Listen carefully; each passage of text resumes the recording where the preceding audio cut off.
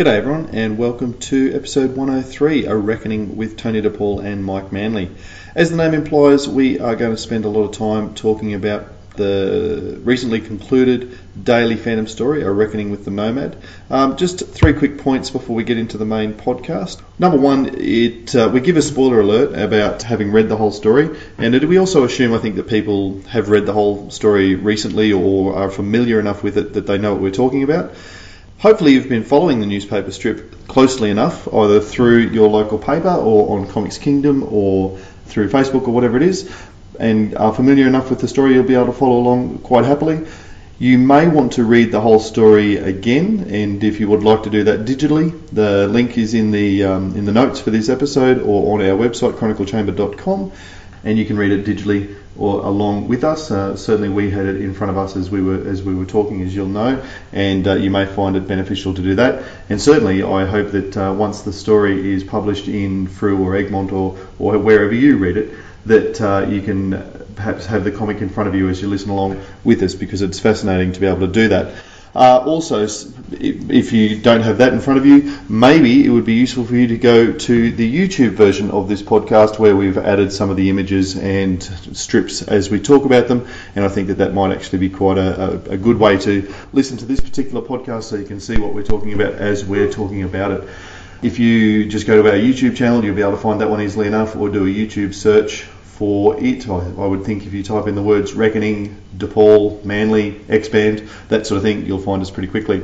And finally, just a little apology for the quality of the audio in some spots, particularly Mike Manley's. Unfortunately, the quality of his audio is not 100%. We've done what we can in the editing suite, and I think it's listenable, but he does fade in and out sometimes, and actually cuts in and out a couple of times. But what can you do when you're recording internationally? Anyway, enough from me. Let's get into the podcast. 500 years ago, he washed ashore the sole survivor of a shipwreck, and upon the skull of the man who killed his dad, he said, "I'm mad, I must eradicate piracy, injustice and cruelty, and all my sons will follow me, so evildoers will believe that this man cannot die." The Phantom, the ghost who walks, the Phantom, enemies beware, the Phantom's always there, but you won't find the Phantom. He finds you. G'day everybody, and for those who have come in late, you're listening to X-Band, the Phantom Cast. Today we've got something a little bit different. My name is Jermaine, and I am very happy to announce that we have the whole team today. Stephen and Dan, how are you guys going? Excellent, mate. Excellent. I'm very well, thank you. So, listeners, don't adjust your headsets. You have read the name of this podcast correctly, and yes, you're listening to my voice. And we've got not just one special guest, but we've got 2 special guests, and 3 if you include Stephen. First of all, a quick thanks to our sponsor, Kaboom Comics in Toowoomba. If you're around southeast Queensland, get in there, say hello. They can be great in helping you get comics and stuff like that. That's all the introductions kind of over and done with. Let's get straight into it, because I am very looking forward to today's podcast. So what we're doing is we're catching up with not 1 but 2 from the creator team on the daily story 249, titled A Reckoning with the Nomad. Now, so we've got the author, Tony DePaul, and Mike Manley, the artist. How are you guys going? Good. Doing well. Glad to be here. That's good. Now, we're very excited to talk this story with you.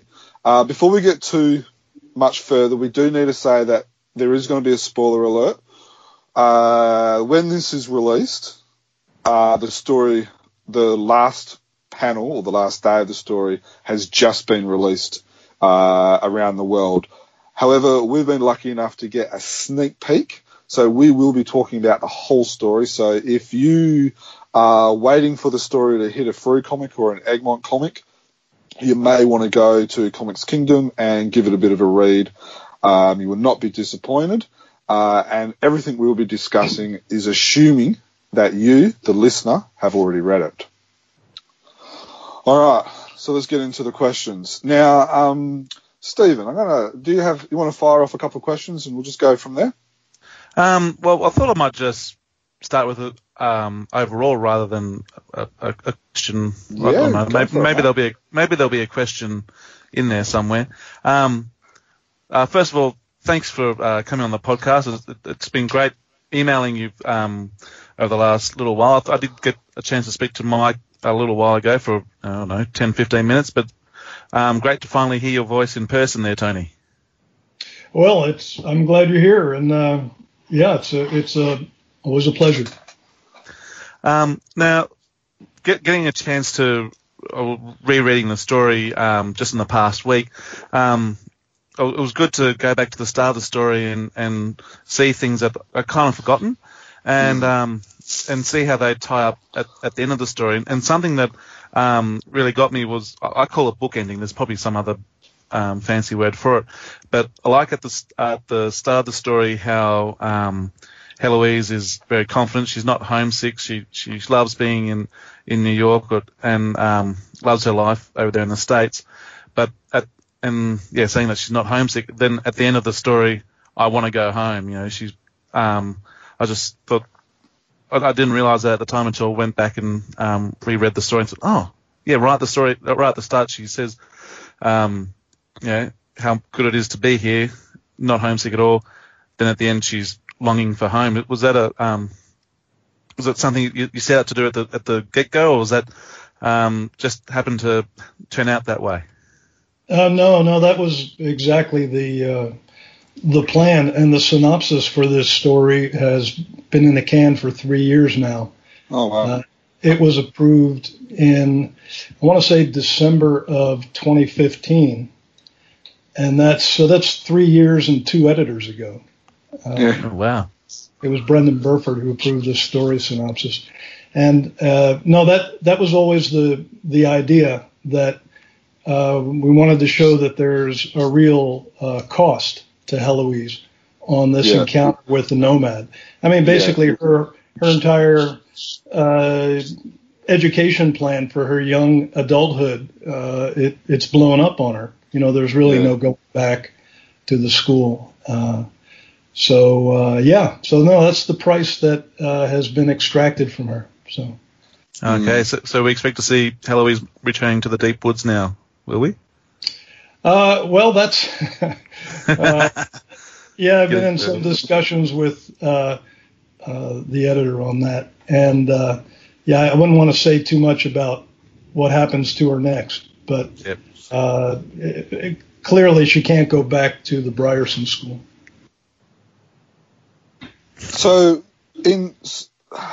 So why would you not put her back to the Brierson school? Is it because of Cardia, the Nomad's daughter, or is it just kind of like that chapter's finished and let's move on to a new one?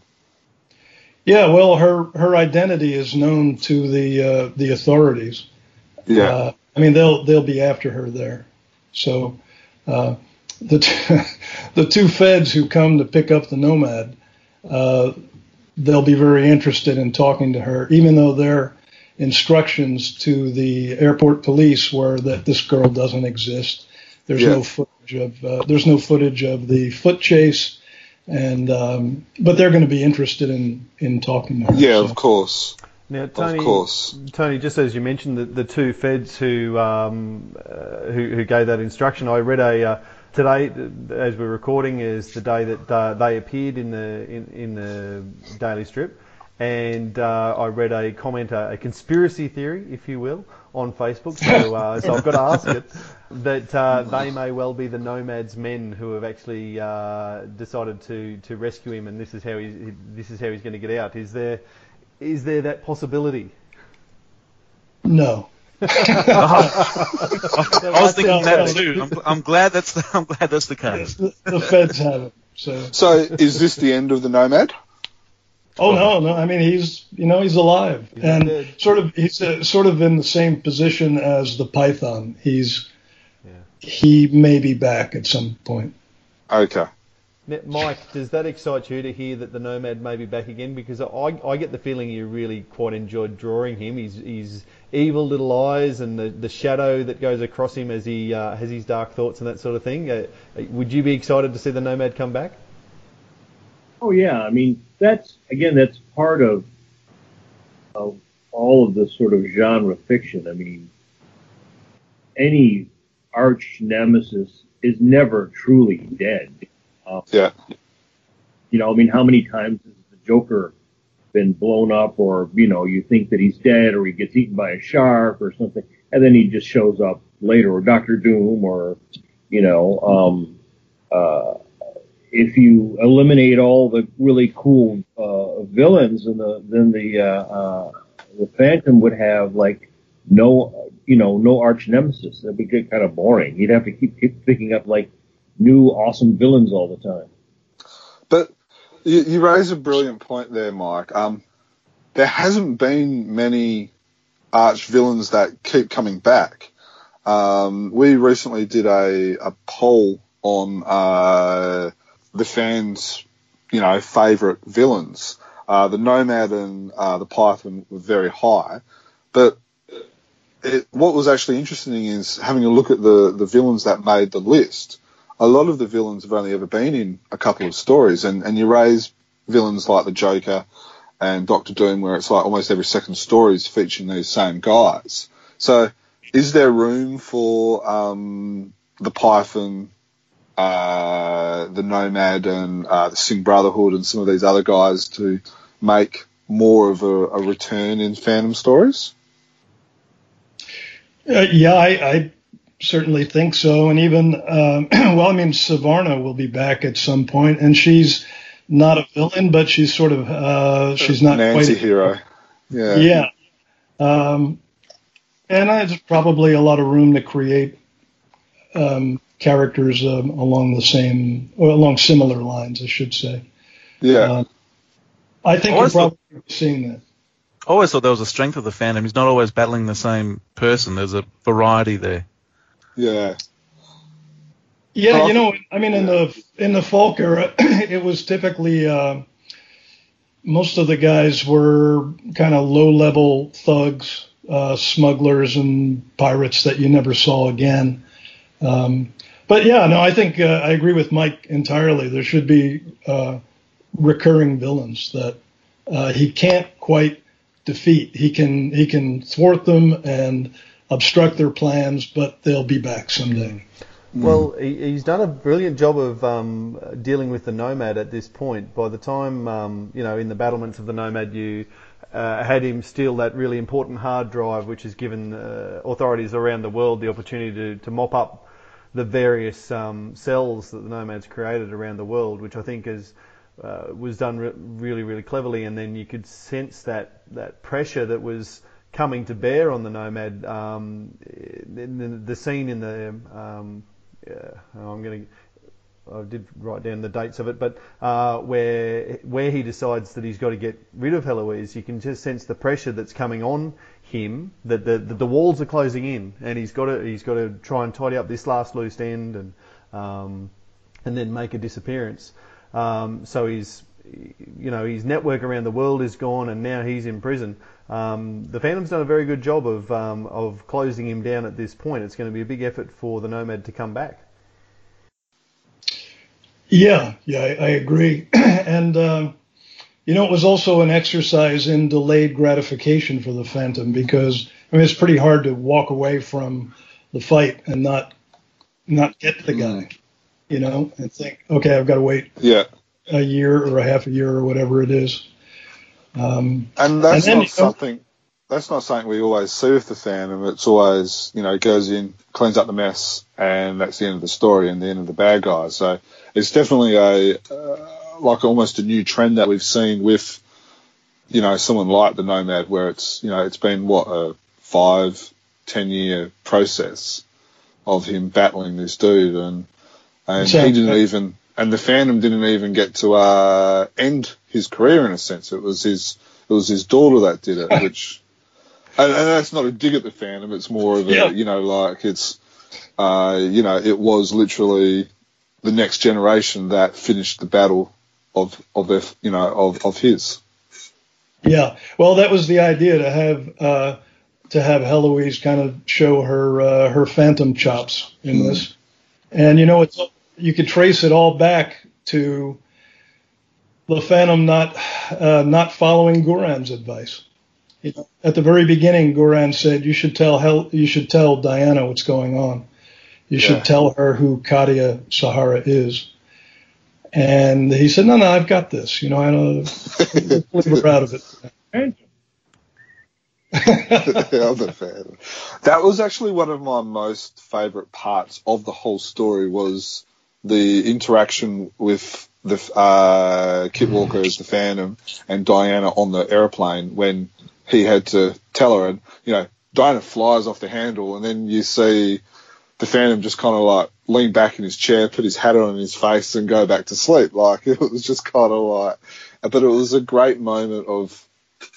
I don't think we've ever seen the two of them fight as much. So It was he does. He leans back in his seat, and Mike really captured that beautifully. That his attitude is, "I've got this," and that line occurs later on when Heloise is leaving the voicemail for her dad. Hey, I'm with this mass murderer, and I'm going to find out where he's going. And, don't worry, I've got this. He's looking at me funny, but I've got this. So, the apple didn't fall far from the tree. And I must say, I particularly liked the line, and I know Jermaine, and, obviously Heloise did actually land the killer punch, I suppose, but the line in the narration about the Nomad lies at the feet of 21 Phantoms. It wasn't just Heloise, it was an entire, generational effort to bring him down. Yeah, I mean, there was a little bit of, I guess, it's not literally true, but I guess the readers understood that it was a little bit of poetry, or it's figuratively true. So, sorry. I was very conscious of the fact that, so she's a 15-year-old, basically fighting a guy that's like James Bond, and then she's ginned up on the adrenaline and the history of the family and, competing with her brother. She's still a 15-year-old girl, and one of the things about someone when they're 15 is their brain is not fully developed yet. Have adult impulses, but you also have childlike impulses. Yeah. So I was very aware of the fact that, and I teach a lot of 15-year-olds, a lot of teenage kids. I teach it in my illustration class, and you realize that you get that mix of someone who can be very, very confident on one hand, one moment, and then very fearful in the next moment, or illogical in the next moment. And if you just made her suddenly a hero, then it becomes like a cliche, and you don't see that, you don't see the character struggle. And she's not, Supergirl, so she's not invulnerable, can cancel the laws of gravity or whatever. So I was very aware of the fact that, she's, even if you're a buff, fit, 15-year-old karate gymnast, if you're fighting James Bond, you can still get your head taken off. Yeah. Was that... you go. Oh, no, was that part of the reason why in the fight then on the plane, Heloise used weapons, whatever came to hand. She picked up a shoe and smacked him across the face with that. She whacked whacked him with her phone across the nose, that sort of thing. Is that... That's exactly what I was going to say. Yeah, okay. The weapon of a 15-year-old girl. A mobile phone. High heels. No, the phone there, Jim. Wait till your kids are older, mate. It's all right for you. You've got boys. Yeah, when Mike's saying about all this stuff, I'm just like, Mike, you're scaring me. I've got two girls. Yeah. Well, Dan and I teach the 15-year-old girls, so yeah, we know what Mike's talking about. Yeah. Well, yeah. I mean, she, as Mike says, Heloise is very fit, and she's had training since childhood. But I mean, she's got to be an opportunistic opponent as well. So she uses the tools at hand and got the job done. Yeah. Now, in a previous podcast, we were talking about how in some of Lee Falk's scripts, it almost seems like he made it up as he kind of went. Now, before you said, Tony, that you had this story, the concept or the synopsis kind of written 3 years ago, there's some huge plot twists in the whole story, like with the double at the camp, which kind of threw me totally. And then the battle, and then there was, then there was the way that it was all captured, the Nomad was captured and all that. Were there any parts in the story where you kind of made it up on the fly, or was this all laid out and all went according to plan, so to speak? Yeah, no, there's usually minor changes that happen, but no, all the bones of it are in the synopsis. Yeah, well, it was very much a story of two halves in that sense, as what Jermaine's saying there, wasn't it? If you'd told me 3 weeks in that this was going to end with being a major story about Heloise, I would have said, hang on, she's not even in the story. Yeah. Well, yeah, that's that whole thing with the Jungle Patrol. At the beginning, that was a bit of misdirection to achieve exactly the purpose you just talked about. Because the Jungle Patrol doesn't come back. Yes. No, they just scope the place out and then the Phantom's in. Yeah, that was a little bit of misdirection to, you want to surprise readers. So that was the idea. So was there any thought of maybe killing off the 21st Phantom during the battle at the camp or anything like that, or was he always going to get out of that? Oh yeah, no, he wasn't going to die there. I'm not sure I see King Features ever being confident enough in the franchise, for lack of a better word, to kill off the Phantom. But that said, if they want him to die, I'd be delighted to write that, because I don't think I'd be delighted to read it, though. It'd be a very, very sad day. It would be. It would be. So, Mike, talking of killing off the Phantom potentially, that firefight in the Nomads camp was horrific, and it's the closest I think we've ever seen. When you get a script come through and says, there's the hut's surrounded by guns and everybody's shooting at, and rocket launchers are coming through the windows, and the Phantom survives by hiding behind a mattress. Do you go, wow, how am I going to draw this?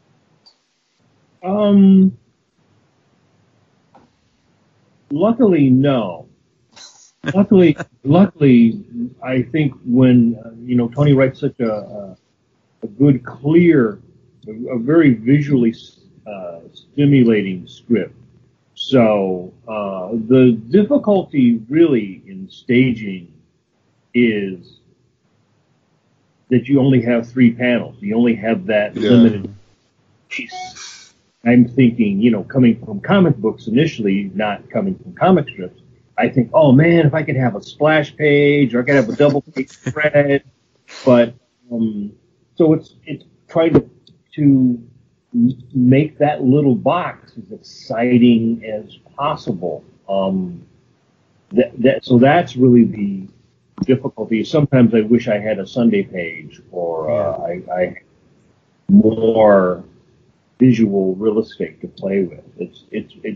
I feel more constricted at times, just visually, because, like I said, my instincts were trained from the comic page, and I had to learn, how to do it on the comic strip. I mean, that's always maybe the biggest hurdle, is just the amount of space that you have. Well, I think you've done a fantastic job there, Mike. Just talking about that mattress part, you pretty much use the full rectangle, if you will, with a little insert there with the rocket going in, and then it rebounds off the mattress. And I've noticed you do that in a number of panels throughout the story. It's probably the comic strip equivalent of a splash page, using the whole rectangle.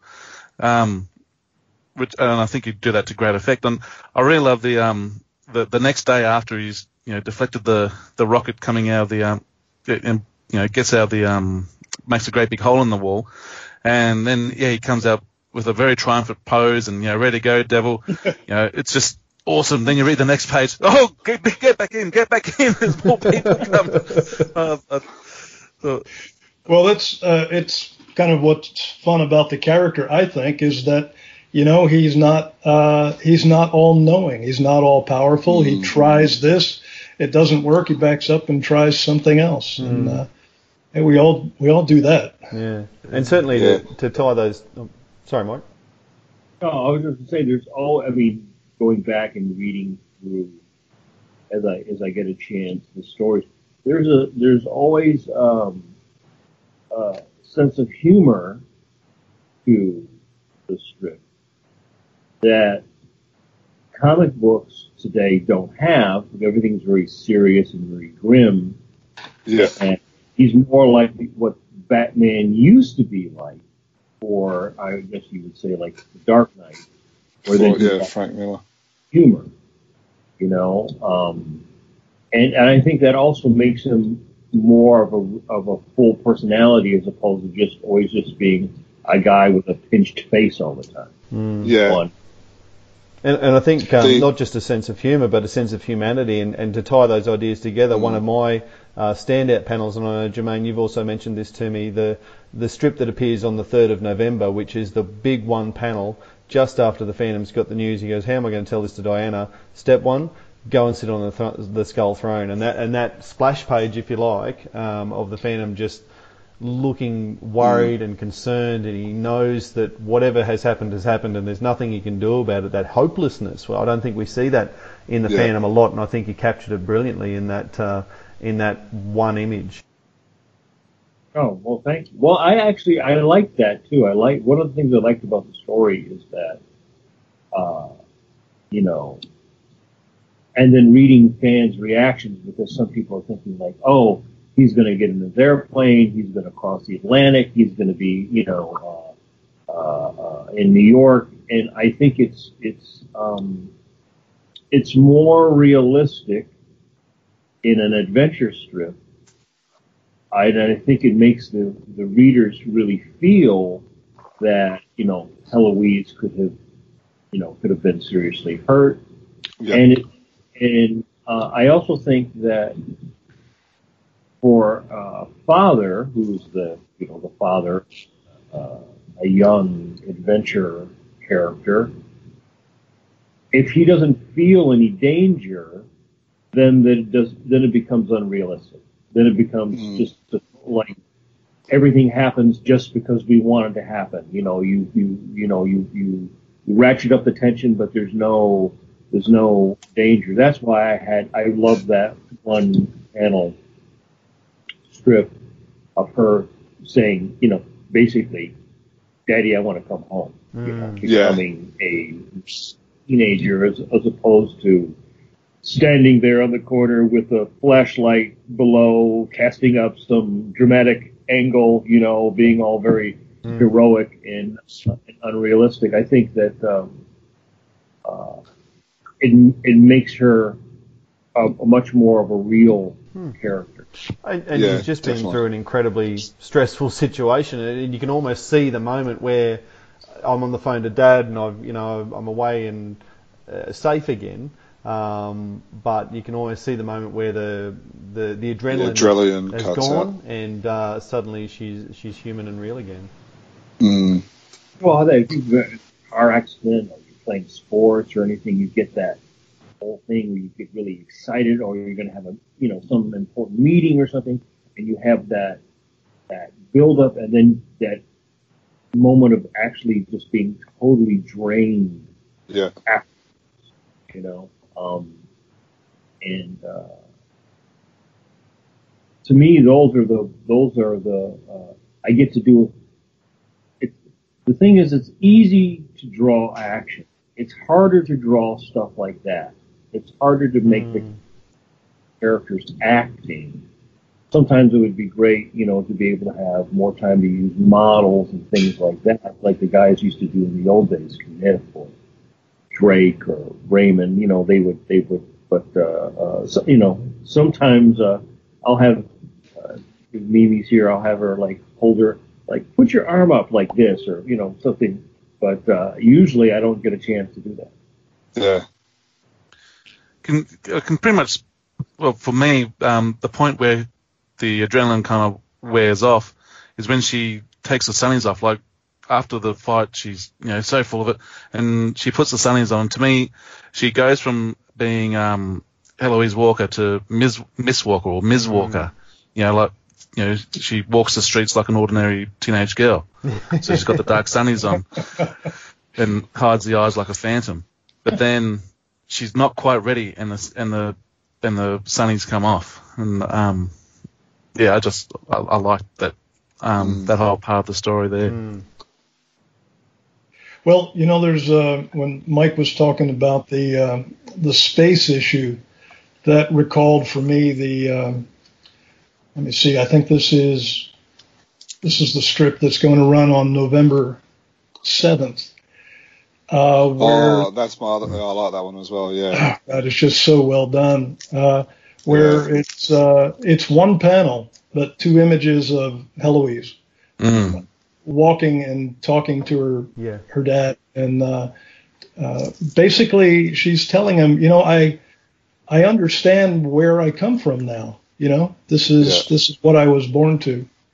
And when I saw that, I was just blown away by that, how Mike handled that. It would have been so much less effective broken up into two panels. Yeah, thoroughly agree. Just while we were talking about that panel, just one little question, I suppose. You've said there, she says that one of the women in her lineage is Juliet Walker. Does that mean Julie Walker? I know we're looking at an unedited or not a final copy. Is that supposed to be Julie Walker? Have I got that wrong? No, Julie Walker was a sister of one of the Phantoms. Yes. Juliet Walker was Captain Amazon. Yep. Captain Amazon, the Pirate Queen. Oh, right. Okay. Juliet Adams, who was a Captain Amazon Pirate Queen. And then married. Story done by Lee Falk and Cy Barry. And married the 15th Phantom in 1831. And Juliet Walker was also in the story Death Stalks the Fifth Phantom, which was done by Tony D. Paul and Terry Beatty. That's right. Jem knew that was going to come up, didn't you? Mate? I have a feeling. Yeah. Came prepared, didn't he? I should know better than to ask. It's just the way that it's that piece of dialogue is with the comma. I wasn't sure if Juliet Walker was the Pirate Queen or she was listing people, a range of people. But she was a tough woman. she was a tough woman, that one, Julia Adams / Walker. I think from memory, her dad died, and she captained a pirate ship and stuff like that. So she was a tough woman. Well, and you can see that in Heloise. But as Mike says, she is 15, and you have to be really aware of that. But in saying that, this week I read the whole story from the beginning to the end. It was almost like she aged mentally, but also physically during the story, if you know what I mean. She developed as a character. Yeah, and she developed as a character, but she also developed mentally and physically in the way she was behaved, but also the way, in my opinion, the way she was drawn, and she's a really likeable character now. Was that a deliberate effort on your part, Mike, to get that idea in Jermaine's head? Actually, the tough thing about drawing a 15-year-old is a 15-year-old can look 25 years old, and a 15-year-old, some of them look younger. And a lot of it has to do with the way they put their hair or they carry themselves, because you're right in that in-between stage. It's, if you see a 15-year-old today, it's not the way a 15-year-old looked in 1950. Right? And so I don't want to make her too sexy, because then she becomes a cliche. But then I don't want to make her,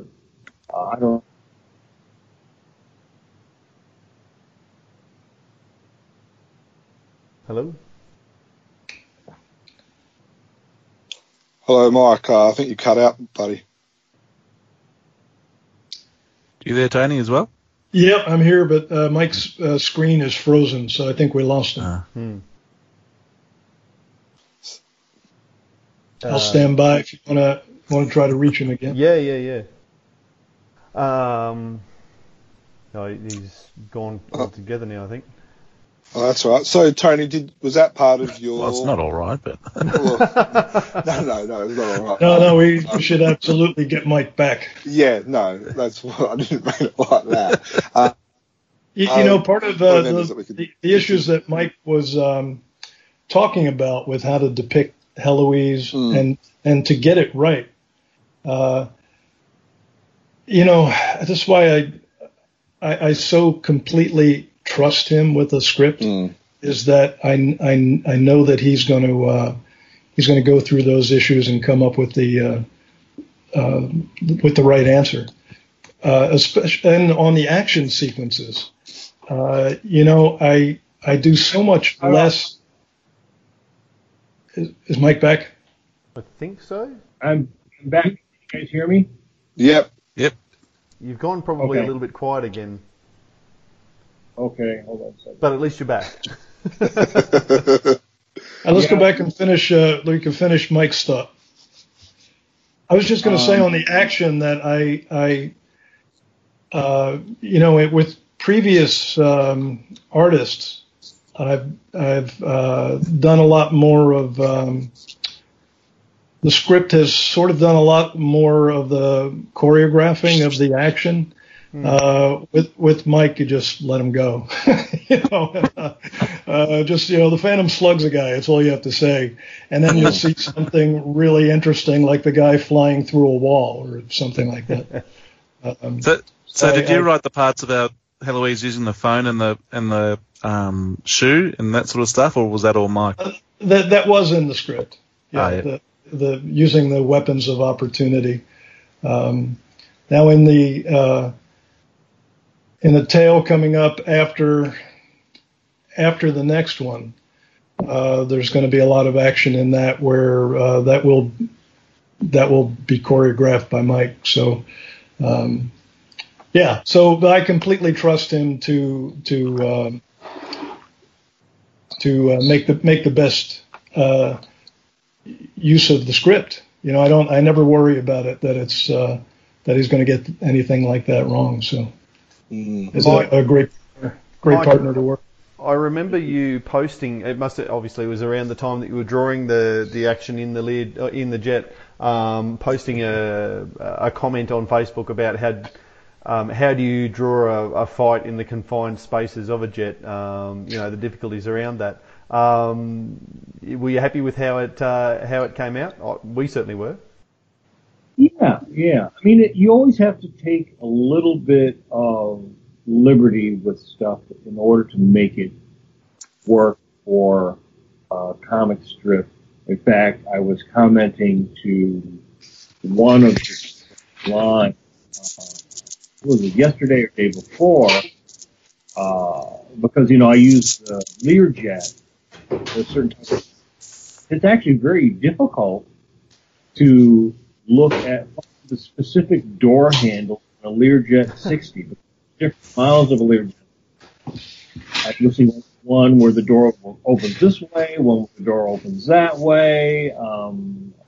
So you know, I mean, it is a superhero strip. You want it to be believable and realistic, but I mean, at a certain point, it's like if you can't find that exact angle reference you have available, it's not like you can go out to the airport and just let you get on their jet and take a picture. But yeah, you know, or somebody, I think once I had to do Lois Lane fighting guys in the back of a car or a limo or something, you know, and that's the kind of stuff where in film you get the cutting, you know, so that compensates for the space. In a comic, you don't have the cutting. Then you have the word balloons, so you have to deal with a lot more elements. Yeah, for sure. Well, I think you've nailed it, particularly right at the start of the fight in the cockpit where Heloise just gives him a roundhouse kick in the head. Yeah. And I remember reading that and wow, check that out. And I remember hearing, you know, your words going through my head, you know, about how do you create a fight scene in a jet? Well, kick him in the head, that's a great way to start. But but I also love her one liner, you know, I can't allow you to take off. You can't allow me, you know, blah blah blah blah blah. Well, I don't know how to land a jet. That's why I can't allow you to take off. I did have a good chuckle at that, Tony. Well, good. Yeah, and she, you know, this guy is going to do away with her at his refueling stop and sink her body off an undersea cliff face, you know, never to be discovered. Now she doesn't know that. You know, the reader has you know, seen the inner dialogue of the Nomad, so the reader understands that. But I think Heloise just understands that you know, it's the end of me if I go anywhere with this person. Yeah. So yeah. Was there any? You make a great point about there was that powerful panel of Heloise actually, in a sense, seeing Heloise's death. Was there any censorship or any like worry about it being too graphic or people, the editors or anything like that, getting their hands on it? Yes. Yes. Don't worry. She gets cracked in the head with a vicious punch. So yeah. Yeah, Mike, you can explain that. Okay, you guys cut out a little bit there. I think, well, there was some concern on the part of King, I think, of violence, and of course, the time we live in, I think people are much more sensitive to that issue. Personally, I think it would have been rough. I mean, that's the thing about the comics page. The comics page is this bright, funny wrapping on a Sunday that covers, you know, murder and mayhem and the most heinous things on the world on the inside. So on one hand, the syndicate doesn't want to offend anybody. They want them to read the comics and then be offended. So have your fun before being offended. When I had him punch her, I had it the second after he punched her, so you don't actually see his fist touching her head. Yeah. Right? Now, usually, if you notice, when I draw the Phantom punching somebody, you see the contact very often, the contact of the fist against the person's face or head. I would have been okay if we had done a couple more shots of, like, you know, the Hitchcockian shadow where you could have seen he had punched her again. Then you have to weigh, well, is that too much? Does it become gratuitous? You know, I think people today are much more desensitized to violence. I think if you hit, but the old comic strips were actually pretty violent. If you read things like that, they actually showed people get stabbed in the chest with a knife, stuff like that, that there's no way King would go today. just even on Judge Parker, there was several times in the last couple of years where they made me change things with some gunplay because they seem to be more sensitive to that now, when I had previously in Judge Parker actually shown characters, point blank pointing shotguns in people's faces. So I think, the point was, if he socked her once and you could see it, and I tried to do it so that you could see that he hit her without actually showing his fist making contact, we got the point across. Then if he's like and all that, then that becomes like what, R or PG-13 or and I think that we didn't need to do that. I think what Tony wrote was perfect, and if you saw it once, maybe that's all she needed to know, that this guy was gonna basically kill him. And I really liked the line as she's dragging him off the plane wreck about you fought me as if I was a grown man. How is that fair, sort of thing. But along the line of that censorship and that sort of thing, Mike, again after that the firefight in the Nomad's hut, the Phantom gets pretty badly shot up and all the rest of it, and I think you depict that with his torn suit, and which is not something that we see a whole lot, or have seen a whole lot of, the Phantom suit getting ripped up, and he's about as exposed as we've seen, but we don't see a whole lot of blood. Like, there's probably only 4 or 5 panels or frames where there's blood, and that's to do with the wound in the neck. Is that a censorship issue as well? No, I mean, I don't remember now if Tony mentioned that his suit got torn up, but I guess I think that one of the things that always impressed me as a kid reading the Batman stuff that Neil Adams did was that the Batman's suit would get torn up. And before that, I don't really remember his suit being, maybe, back in the day, occasionally, his cape would get torn or something like that. But those issues with Ra's al Ghul, where, you can see him really get torn, I think it makes him more, you realize that he's actually like a really fit human. And it looks cool. It looks cool if the character's uniform gets torn up after a bomb blast or whatever. I mean, you figure this guy, the Phantom, is probably going to have that same thing that those football players get from being blown up and hit and kicked, and so he may not have to retire because he gets killed. He may have to retire just because he's just gotten 2 beat up. Yeah. I thought that the torn suit really had a element of authenticity to it. Yeah, he could still be around to annoy the kids because.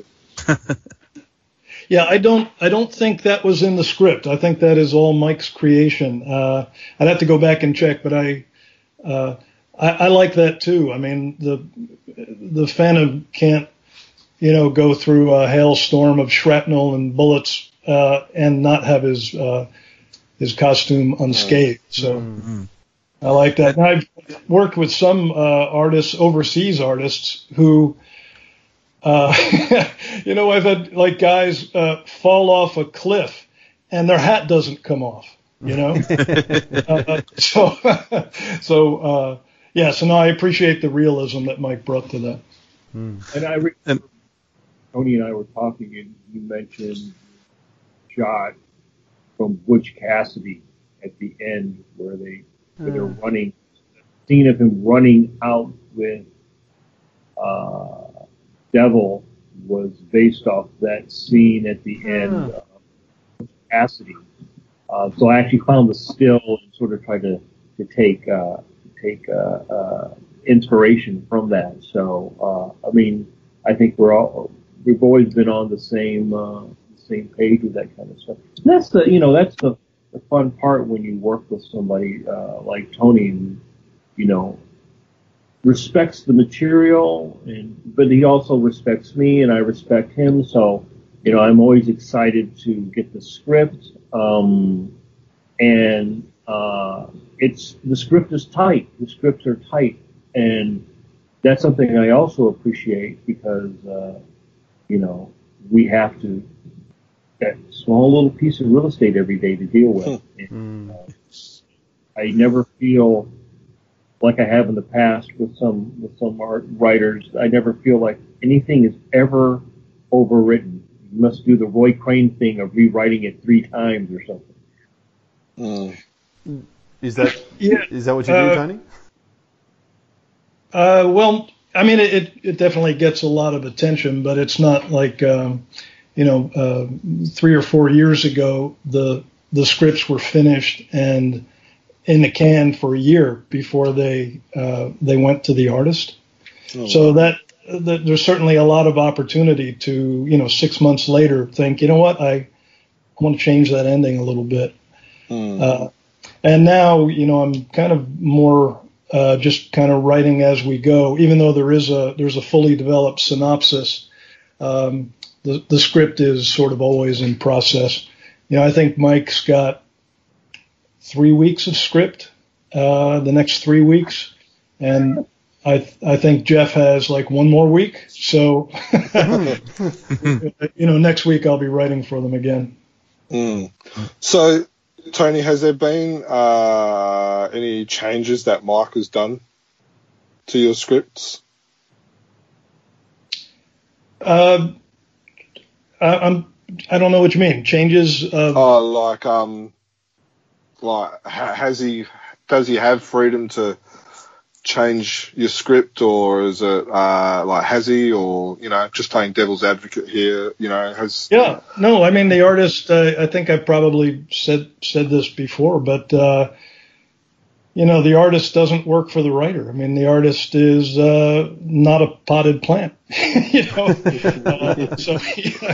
no, I mean it's his job to interpret the script, and that's perfectly all right. It's a partnership. So.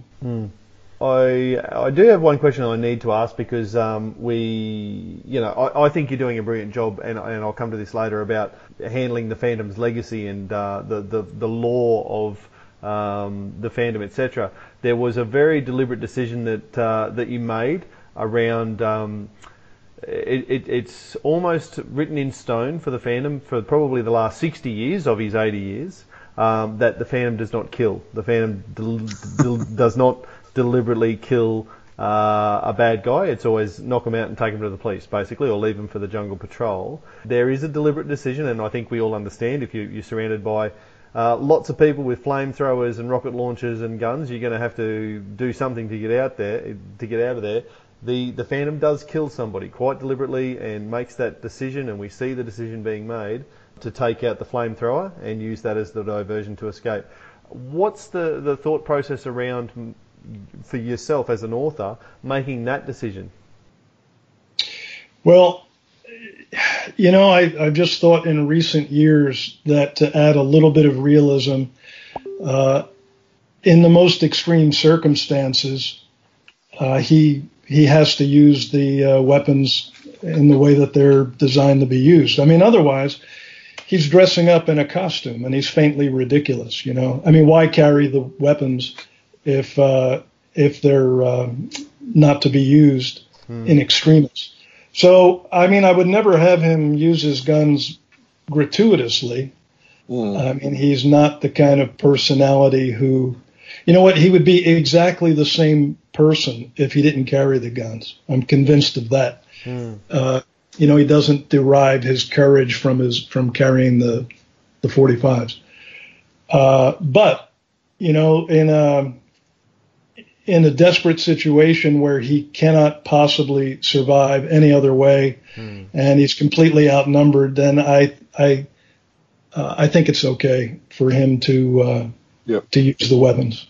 So I mean, we'll never show him. I don't think we'll never show him actually, blasting away at some guy who is not a real threat. He's not the Punisher. Yeah, that's what I was thinking. Not the Punisher, not the Marvel guy. I would hate to see him become that. But there was a Sunday story that Terry Beatty did where, we did have, oh gosh, was it the 14th? I can't remember which Phantom. It might have been the 14th Phantom, where we showed him killing a guy who was about to execute him. So, yeah, you're right. To my memory, Lee Falk never showed that, but I think just to add a little bit of realism, it's something we need to do. Yeah. Yeah. Well, it's not like he never did, because was it the Diamond Hunters, Jermaine? You'll know this better than I do, but Smiley was the bad guy who the Phantom shot out of a tree, and that again was quite a deliberate. What was that, Germ? The 40s? I think it was even the late 30s. That was more of a life and death situation where Smiley was in a tree, had a gun lining him up, and lined him up, and then the Phantom, I think Devil barked, and by the time he barked, he drew the gun, shot him before he could get shot. So it's not, it was a very it's not like it's never probably happened. The most deliberate act will probably be in the Phantom Goes to War storyline, where that's war again, but that's probably the most one of the most deliberate acts of death was like when he was going under the water with the colonel or the general, I think it was, or Lieutenant Cratchy, I think it was, and he took him underneath the water and he didn't return. Well, that story is, I mean, it's an example of even Falk could kind of go off the rails, I guess, because of the emotion caught up in the emotion after the attack on Pearl Harbor and all that. And I haven't read that story in many years, but my recollection is that in the beginning, Falk he's trying to not have the Phantom use his guns on the Japanese. So he's killing them with his hands. I mean, doesn't he choke guy? And he's killing them with his hands, which is even sort of more violent, more grotesque. And then finally, he just starts shooting them. So I think the little caption or text line was, the Phantom pots the Japanese or something. And,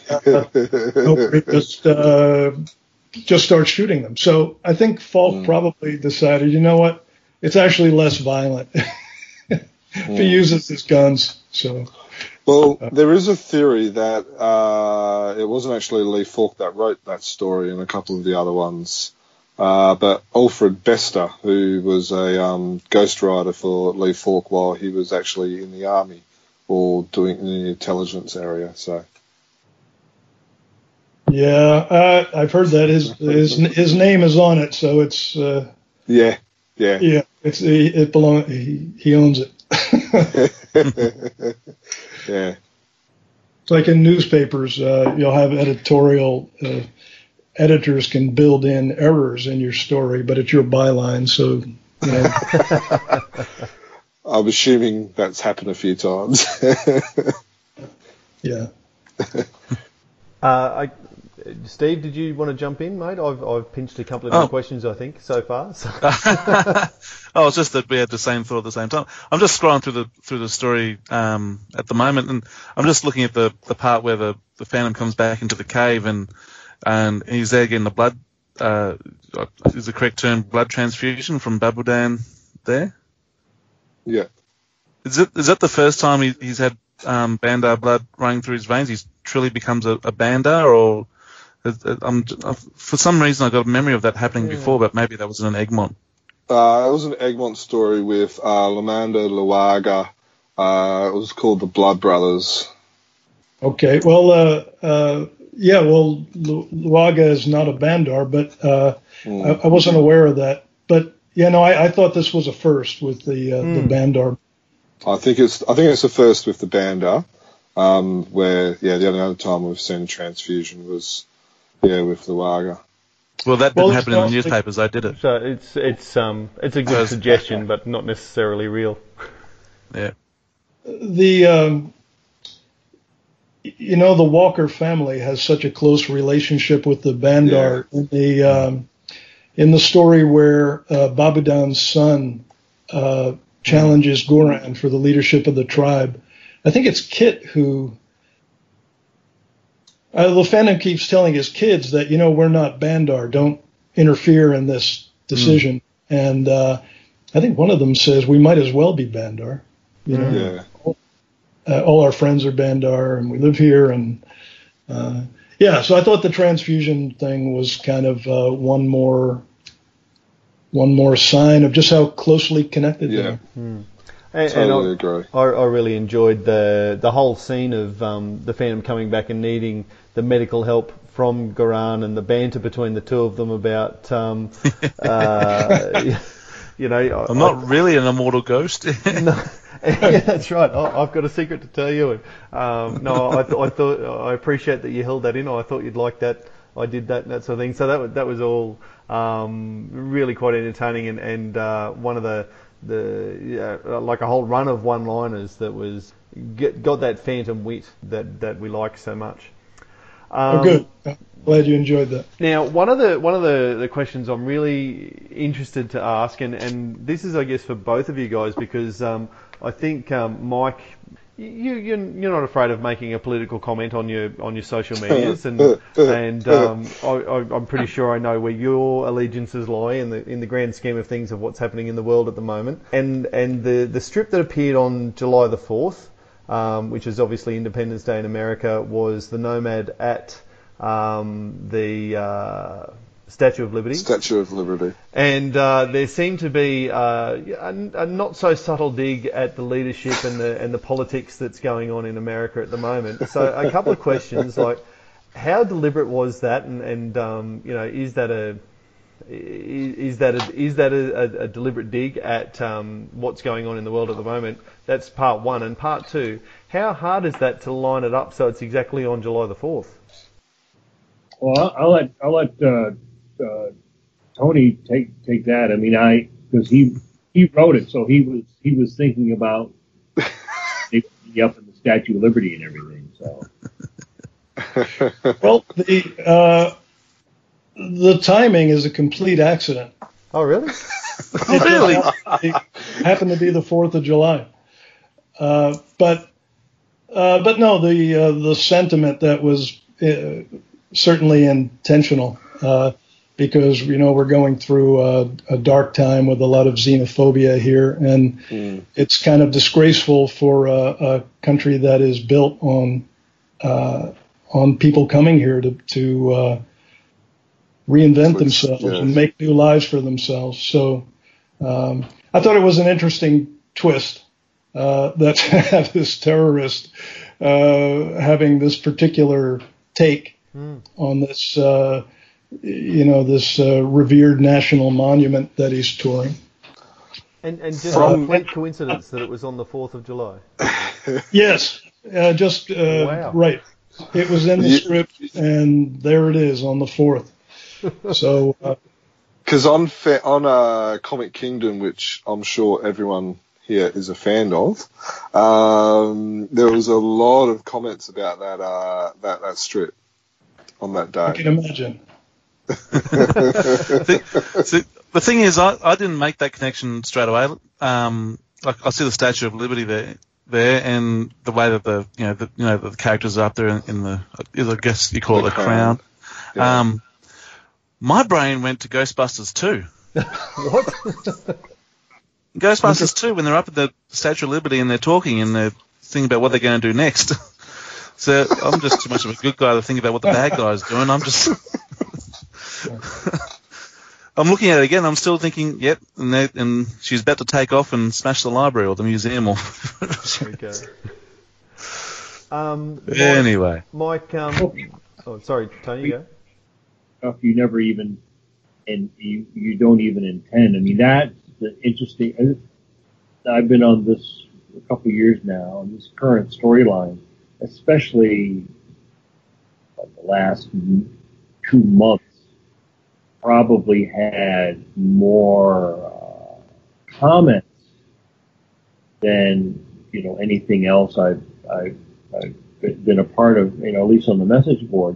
And it's always amazing to me the things that people read into stuff, and then stuff they completely miss that it's very obvious. And it seems like there's a couple different camps. There's the camp who hates everything, which is just people that but they keep reading it. They're just the angry people that just like to be angry and be angry every day. There's the older fans who occasionally chime in, and then there's the people that don't know how to read a comic strip. They think, oh, I read 7 strips in a row of Goran talking to the Phantom. They've been standing there for 7 days. Like the whole thing about Heloise and the phone, right? Commented on the other day, because people are like, well, how does she have her phone? It's like, well, she put her phone in her bra or sports bra, and she took the money or her ID and she put that in her other part of her bra or in her panties or whatever. I mean, that's just like a logical thing. I've actually had, female friends who have done that. And I actually showed her carrying the phone in her, and you can see it peeking out of the dress. So it's there, but it's like they just want to assume that you are trying to like pull a fast one over on them. So it's very odd to see how people. There was one guy who was like mad because Heloise is going to obviously Tony is trying to ruin the thing. That's very. He's going to make a girl into the Phantom. That's been the plan all along. It's weird. Just read into stuff that's just like they should write their own little fan fiction of the Phantom.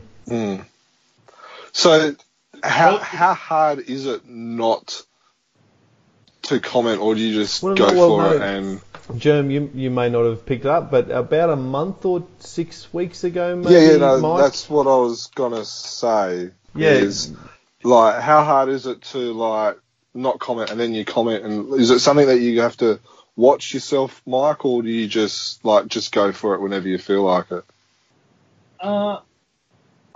I watch what I say or who I say it to from the standpoint that obviously, a fan of your work can read anything that you do and go, well, I like that, but I didn't like that. And that's normal, right? Because we all like episodes of Star Trek or whatever, and others we don't, right? We like this episode, this book, or this issue better than other things. That's fine. It's when there's a lot of people like totally missing, to me, what was a very obvious point, that occasionally I will hop in and say, oh, I was doing this, I was doing that, I was using this reference, I was doing that kind of a thing. And that's usually to a couple of people on the board who I've read their comments before, and they're, like I said, you can disagree or not like something, but you can be respectful. But there's also that side, which to me is unfortunate. There's too many that are just disrespectful, and they sort of like try to insult you every day. And if you were meeting that person at a convention, they would never come up and talk to you in that disrespectful fashion. So I'm very particular, or like I did the other day about her wearing where she was keeping the phone and things like that. I will occasionally, or like the guy was asking me about the Learjet or things like that. I will chime in. I no longer do that on the Judge Parker board. The people have just gone too far off the deep end for me there. So I just I do talk to some fans off the board, people who will write me privately, and we discuss things, which is cool. I like that. don't want to get into this, thing where like every day, Tony and I get up and we have a conference call and we decide how can we ruin Lee Falk's. Like, didn't quite ruin it enough yesterday. Well, I don't read the comments board, but I do enjoy hearing from readers privately. And I want to say about a month ago, I had a really detailed, lengthy email from a guy who's been reading The Phantom since before World War II, when he was a kid. Oh, wow. And he was on the edge of his seat, and he's like, who saves Heloise? Yeah. Now, I mean, he was loving the story, but that was his big question, who saves Heloise?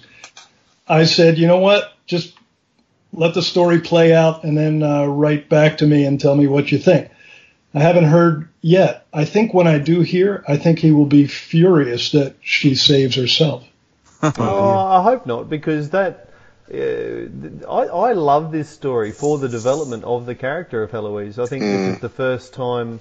This would have to be, I think, the most important story for Heloise in the history of the Phantom comic strip, because this is the most development that she's just about ever had, I think, as a character. I seem to remember one set when she was 7 or 8 and she and Kit fight off some panthers with stone-tipped arrows or something along those lines. But other than that, one of my favourite things about this story, is she stands up and she's ready to. Well, in fact, she swears the oath via voice message, as per teenagers in 2018.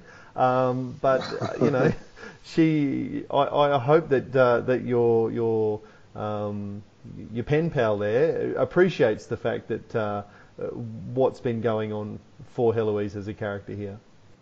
He might surprise me. I hope so. But it's funny, as Mike says, that they're concerned about so many readers miss that completely and just wonder, where is she stashing her phone?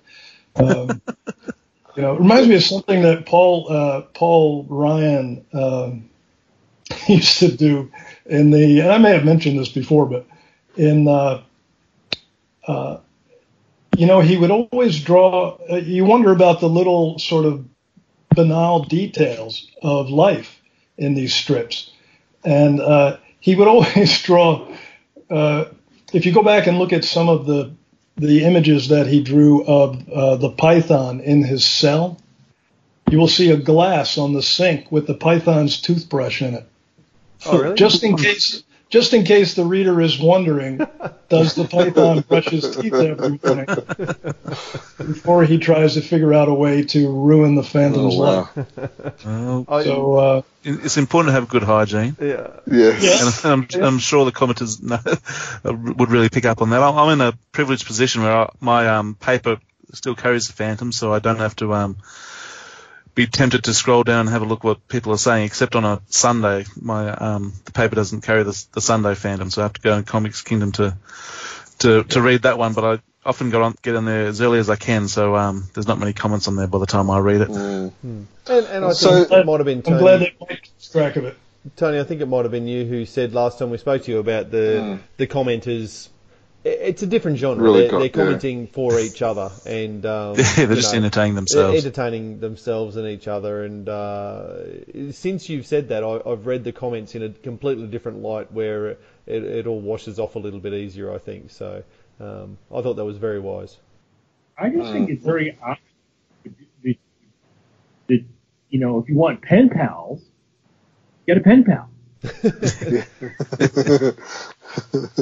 You can have a chat group for, where you could just pretend you're like you're writers for like old comedians like Don Rickles or something.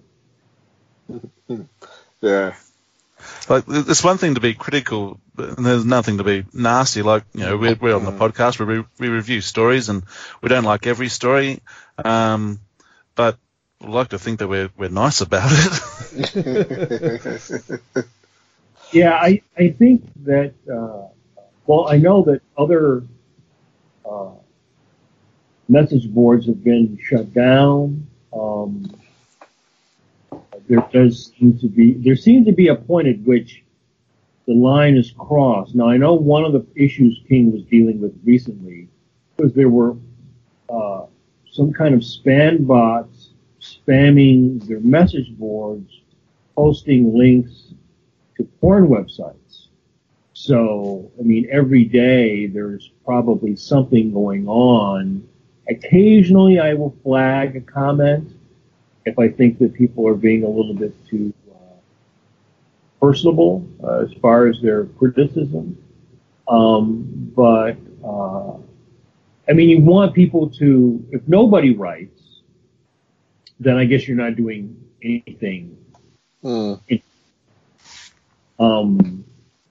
But I also think that, you know, part of the problem you have with a script like this is that you have, like I said, the different strata. So you have the guy that broke Tony, or like my dad.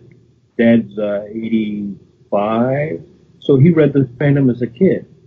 So if it's the same guy and then he had teenage kids, you know, if you make them unrealistic, then they just become tropes that you pull out every once in a while so that you can pretend like he has a family or something like that. I mean, I think it's difficult to write a script about this fictional guy who lives in the jungle and still has not been detected by satellite or anything else, but he still has to have a cell phone.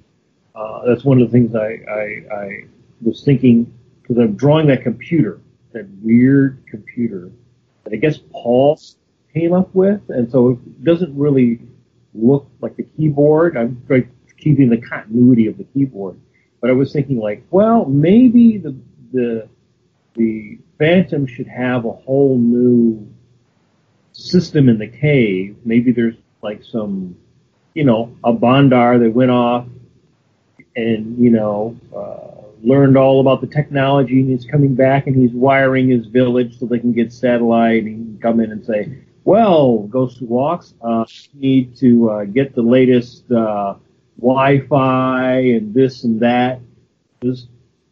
He does have to have a computer. He does have to have the ability to talk to it has to be encrypted, I suppose, somehow, right? That was the other thing the fans were completely going crazy about was with your phone.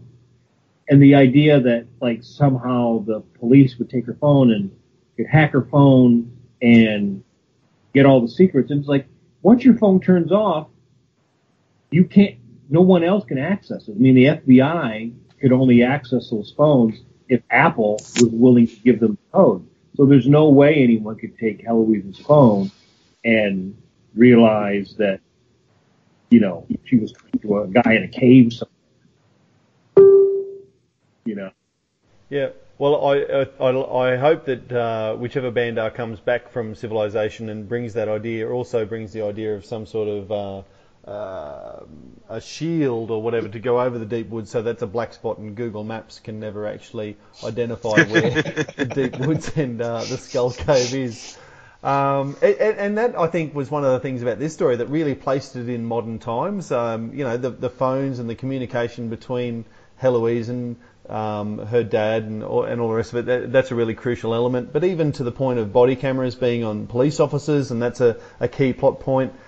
Even using the term fake news, which is very 2017, 2018, it very much places it as a modern story. Yeah, fake news to denounce real news. Yeah, that's what makes it relevant. Yes. So just something random. Mike, I've had my daughters on the podcast a few times, and I've noticed you've got another special guest that's been visiting you on and off during this podcast. What's the cat's name? Oh, that's my cat, Cornwell. Sorry, what, Cornwell? Yeah, the illustrator, Dean Cornwell. Okay, yeah. All right, cool. So YouTube listeners, audio listeners, go and check out the YouTube version of this, and you can see Cornwell appear in Mike's video feed. I might have to do the same thing. I haven't been having the video feed up. I've been checking out the strip and stuff. So there we go. I'll get something to look back on. Yeah, but his brother is, I think, downstairs eating. Now, I'm not sure if we've ever asked this question, but where does Nomad come from? Like, where did the idea come from? He's been around for a while now. Was he, was the idea from somewhere? Is he drawn from somewhere? Like, Tintin famously drew, Herge famously drew Tintin after his brother, and Colonel Sponce after his brother as well. Is there any, the Nomad, is there anything, any backstory to the Nomad that, that we can know about? Like, where did he come from? Well, he's French North African from, probably has some Berber blood as well, but his original character's design was Omar Sharif. Oh. Okay. Oh, really? Okay. Yeah. Yeah. He's evolved a little bit, and I think it's a great look that Mike has on him. But right, I think Paul was the first to draw him, and Omar Sharif was the model. I turned it into That's who I was. That's who I thought Terry was using. Terry Bates. So, what is that? So you cut out for a second there, Mike. Who was that, Mike?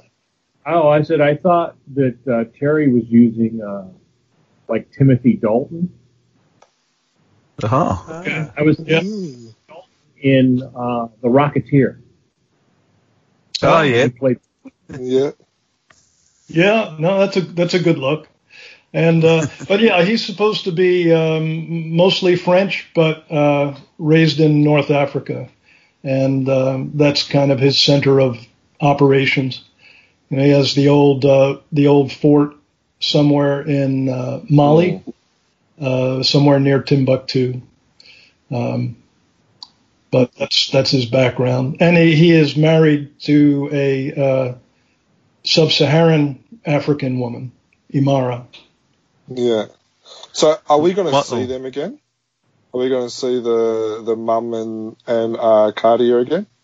Yes. Yes, after a detour to the Himalayas. Good. And I do want to come back to the Himalayas in a moment, but just while we're talking about the Nomad and the way he's depicted, he's not, I think, when you say the word terrorist, that's not the stereotypical image that comes to mind, this white Frenchman that's grown up in North Africa. I wanted to ask about the strip from the 29th of October when Heloise is in the convenience store buying the glasses and buying the shoes, and the owner is watching the news of the capture of the Nomad on television. Is the depiction of the convenience store owner and the way that he speaks, is that a commentary on stereotypes as well, and the way that people are drawn and seen? Well, I don't know if it's a commentary on stereotypes so much as I suppose it will drive some readers a little over the edge. See a guy with that appearance who thinks the same thing that they do. Was that scripted, Tony, or was that Mike's depiction? Or no, I think that's in the script. I believe. Southeast Asian man running the store, or I think that's what you said. I think that's true. I think it is in the script, and that's those are the kind of businesses that many new Americans get into, and so that's the. You wouldn't really expect the guy behind the counter to, be a Harvard MBA, and a WASP. And I'm sure maybe some readers will take issue with the fact that this guy thinks terrorism is a terrible thing. But that will say more about them than it will about the strip. Yeah, agreed. One last thing about sorry. Sikhs and Muslims and Indians have moved into my neighborhood, and I see there's a lot of stores run by people like that. And I mean, I'm very sensitive to that anyway. And even to the Bandar and the depiction of Quran, because you can really easily go over into, a caricature or make it very racist. And he's a very humorous character, but with all the characters I draw of the other variety of races, you don't want it to be a cliche. And so I'm very well aware of that. And I know a lot of different people from different ethnicities who live in my neighborhood. So he's just like the guy that runs a shop down the street from me. So, Very good. Now, let's go back now to that Himalayas question and that little window that you opened up there. And Mike, you've done this too. You have posted a picture, I don't know, sometime in the last week of Phantom Process, and I got the feeling that might have been set in Tibet or in the Himalayas there. We've just seen a story which is very much, as I've said, focused on the development of Heloise as a character. Are we about to move into the development of Kit Jr. as a character? Is that where the next story takes us? Well, I hesitate to say much about that, only because it's a particular kind of story that Falk would occasionally write, and I've never attempted it myself. But probably in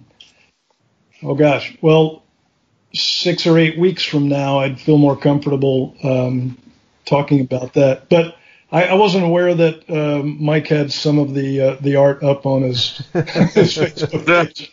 But yeah, we are taking a detour into the Himalayas after this, and then coming back to this story. And one of the editorial, you were interested in the editorial process. One of the changes that King made to the final panel in this daily story, I went with the line we always use, next, new adventure. And they thought that would drive readers nuts to drop this story where it is. So that's why it says to be continued. Okay. Instead of new adventure. Now it doesn't say when we're going to continue it. Yeah. The out. The only thing I feel I can say is that we're not going to be in the Himalayas too awfully long. Okay. So I was actually wondering that, because this story has gone for about 10 months, I think, from just a quick little look at dates. So yeah, just wondering how long the next adventure would go. Would that be? I think this is 38 weeks. This one, the next one won't be 38 weeks. No. You have piqued my interest there, though, Tony, with your statement about the next one is the type of story that you haven't written before, but was something that Falk did from time to time. Can you elaborate more on what you meant there? Come on, Dan, be surprised when you read it. No, I just want the type of story. So I don't want to know the plot details of the characters, just the general type of story. Well, I'll say it's a formatting issue. That's probably all I can say about it. Okay. In other words, Dan, you're not going to find out, so let's just move on. I wouldn't earn my paycheck if I didn't ask, John. Oh, you failed, so you're not getting your paycheck this week. Same as always, then. Noticed that I did stuff for a while, the art for a while on the process, because anything I posted would have given away possibly part of the story that we were finishing up now. And what I posted the other day, I try to, if I post something you just see you don't know the context of what you see the drawing, but you don't necessarily know the context of it. Oh, absolutely. I hope I wasn't dropping you in that, Mike. That I don't at all know anything about the next story other than Kit's in it for a bit. Yeah. I just want to, because I know people like to see the process. Yeah. I just posted, sort of tease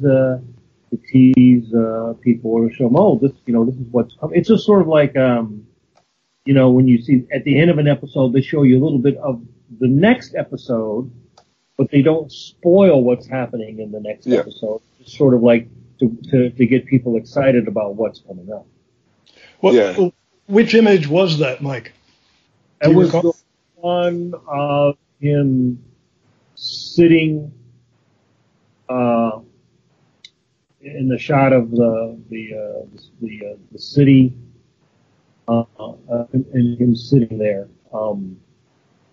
So you can see it on my Facebook page. But I never there were so many cool things that would have been cool to show the last one, but I didn't want to show anything where I would ruin what happens with these in the city. I mean, I have pictures I can post later on, but I mean, one of the reasons I also do it is that we have to sort of. This is a funny job because you're sort of like on your own in a way when you work on the strips. You don't have a promotional. Well, they have a promotional department, but they don't really promote the adventure strips very much. So you sort of have to wave your own sort of social media flag, which is one of the reasons why I post stuff from the strips from time to time, and also the fact that I know people like seeing, a peek behind the curtain to look at the process. So I think it's just part of everybody does that now. We just don't have a press agent. Yeah. Right. Well, if you could probably, this goes back to a question the guys were asking about Heloise, but if they've seen an image of Kit from the next story, they've probably gathered that some time has passed and they're growing up. Kit looks different in this story than you've seen him look before. You have to grow them up. I mean, otherwise, why as Mike says, why do they exist? So I'm kind of excited about this one, and I think people will enjoy it. I've just scrolled down to the image I think you're talking about, but I had a smile on my face. I lingered on the Warner Bros. The Bugs Bunny cartoons you had there, Mike. That was a bit of fun. I can see what you mean by the a bit of time that's passed. He seems to have a bit longer hair. He seems a bit more mature in the face. Just there. It looks like he's writing a chronicle from where, or writing a diary or something like that, or doing his homework.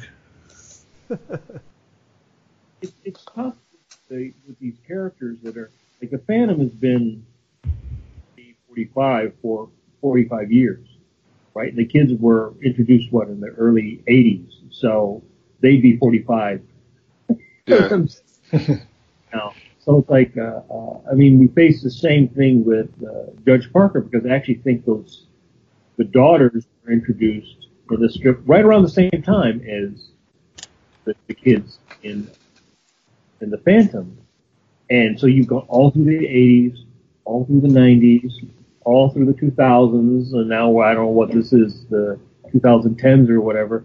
You've gone, 30 years. So when they were born, no cell phones. Now they're teenagers and there's cell phones. And so there's that weird thing you have to do where you have to sort of suspend your belief quite a bit, actually, if you think about it, in order for this to actually make any sense whatsoever. Because you had somebody before, there was no cell phone, nothing, and now, we have completely modern technology. I mean, one of the things I lament artistically is the loss of the old telephone, because they were much more fun to draw. You could do things with props. Everybody walking around with a brick stuck to their head is just like, in some week, drawing the Phantom and everybody talking on a cell phone, and drawing everybody and Judge Parker talking on a cell phone. It's like everybody's got their hand welded to the side of their head. It's like every panel somebody's talking. Well, I just this week I shared a Cy Barry image with the boys of the Phantom on the phone, and he had to climb a telegraph pole and patch into the wires in order to communicate. So that was probably a bit more fun to draw. Yeah, in the old days, that's what he would do. He had I think a rotary handset or something, and would climb the utility pole to talk to Colonel Warubu. Yeah. Yes. So you raise a good point about the kids' age, because I think it was 1977 they were born. That was when they got married. They were married. So when were they? Was it 1979 or something? 1979 the twins were born. Yeah. So what's actually interesting, thanks Dan, they're older than me. And they aged naturally, because I think the twins' 8th birthday was in 1987. It was actually 8 years. Yeah. So Lee Falk wrote a story of the eighth birthday, which was literally 8 years afterwards, and then they stayed 8 years for the next 20 years. Right, and then we had their 15th birthday when they were their parents were making plans for their overseas education. Yes. Which is kind of again, that's just drawing on the Falk tradition, because the 21st Phantom went overseas for his education when he was quite a small kid, maybe, he was 7 or 8 or 9, I guess. So I wanted to wait until the kids were a little bit older, but it seemed inevitable that they have to leave the deep woods if they're going to learn anything about the wider world. So. Yeah, exactly, and because we're the 21st Phantom, our Phantom, left when he was 12, and if you read the story, he was supposed to leave at 10, I believe it was, and so he was delayed, and then the twins have been delayed even longer. Right. So, I don't know where it seems like they will come to another point where they're sort of in stasis for a while, maybe at 17 or 18. Yeah, well, it's definitely a traumatic experience, so I'm sure they're allowed to have a bit of a gap year. Right. Is it still important for you, though, Tony, and Jermaine asked earlier about killing off the 21st Phantom, and when obviously we're not at that stage and we're not going to do that, but is it still important to set the twins up? Yeah. And I think this is probably your question, Jermaine, I'm stepping on your toes again, but is it important to set up Heloise and Kit as able replacements for the Phantom, even if it never happens? Yeah, I think so. And it kind of goes back to what we were saying before, that, if they're going to be stuck as children, why are they even in the strip? But yeah, I think the secession has to at least be set up. And, I guess I want to leave open the possibility that King Features might decide that the 21st Phantom has had his run. I mean, I don't think it's entirely impossible. I think it's unlikely, but I wouldn't want to rule it out entirely. So, do you have a story mapped out, planned, in case you get that phone call? I think on the last podcast there, Jim. I think I might have said something about that on the other podcast, but yeah, I think I don't really have the story plotted out, but I've got, I don't know, it's strange when you like if people who don't write fiction might have a hard time understanding this, but every writer will know how the characters they tell you things, they speak to you. Things become kind of inevitable, and my feeling is that when the 21st Phantom dies, he dies somewhere else other than Africa, and I think his body doesn't come home, and maybe that's a way to keep him in the strip. I mean, he's out there somewhere, but he hasn't been interred in the way that the other 20 Phantoms were. And keep a little mystery about his demise, although I think the reader should certainly see it and shouldn't doubt that he's dead. You know, I mean, it would be an exciting story to write. It would be a really sad story to write, difficult, but since we have all grown up with him, but you know, well, I hope that it's built into the universe that Phantoms die. So he lasts forever, right? A lot of that would also be based upon with other things in relationship to script, like in development, a TV show in development. I think, you know, because the syndicates are always a little weary of making any big changes, any of the strips, because every time, as I've been told more than once, anytime you make a change, it's an opportunity for some feature editor somewhere to say, you know, it was better when there was the 21st Phantom. Now this 22nd guy, I don't know about that, and you know, so there, it's you know, and you know, they license these characters based upon, you know, that's why Peter Parker will always be Spider-Man, and even though they always would have Captain America give up being Captain America, they'd always bring him back. Or if you kill off Superman, he's not actually really dead. When they abandon the trademark, you know the character is really dead. Yeah. Well, it took, 40 years for him to marry the Phantom, so so I assume that it's going to take, you know, even longer to... Assisted living skull. Well, I was reading an interview with Lee Falk just this week about the wedding, and it was one of the comments that he was told by, I can't remember who it was, but they said, you know, if you're on something that's winning, you don't change it. So that's one of the reasons why he didn't marry the Phantom, was because it worked when he was single, so he didn't marry the Diana and the Phantom. Yeah, I'm sure that's a big concern at King, that, you know, I mean, the business is, you know, it's so dicey nowadays, anything in media, that it's, you know, why risk blowing it up entirely? So I think they're going to be pretty conservative about that. Yeah.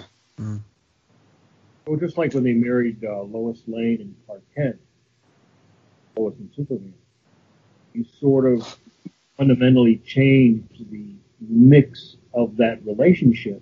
They ended up getting a lot else out of it, but you also ruin the tease, you know, the status quo, and luckily in the case of the Phantom, you don't have like 20 books, you know, coming out, 20 strips coming out. You only have one strip. But I do think that like I know with the death of Superman, they basically kind of snuck it by the corporation, and by the time they found out about it, it was too late, and they had already made a lot of money, and then like, oh, okay, yeah, that was a good decision.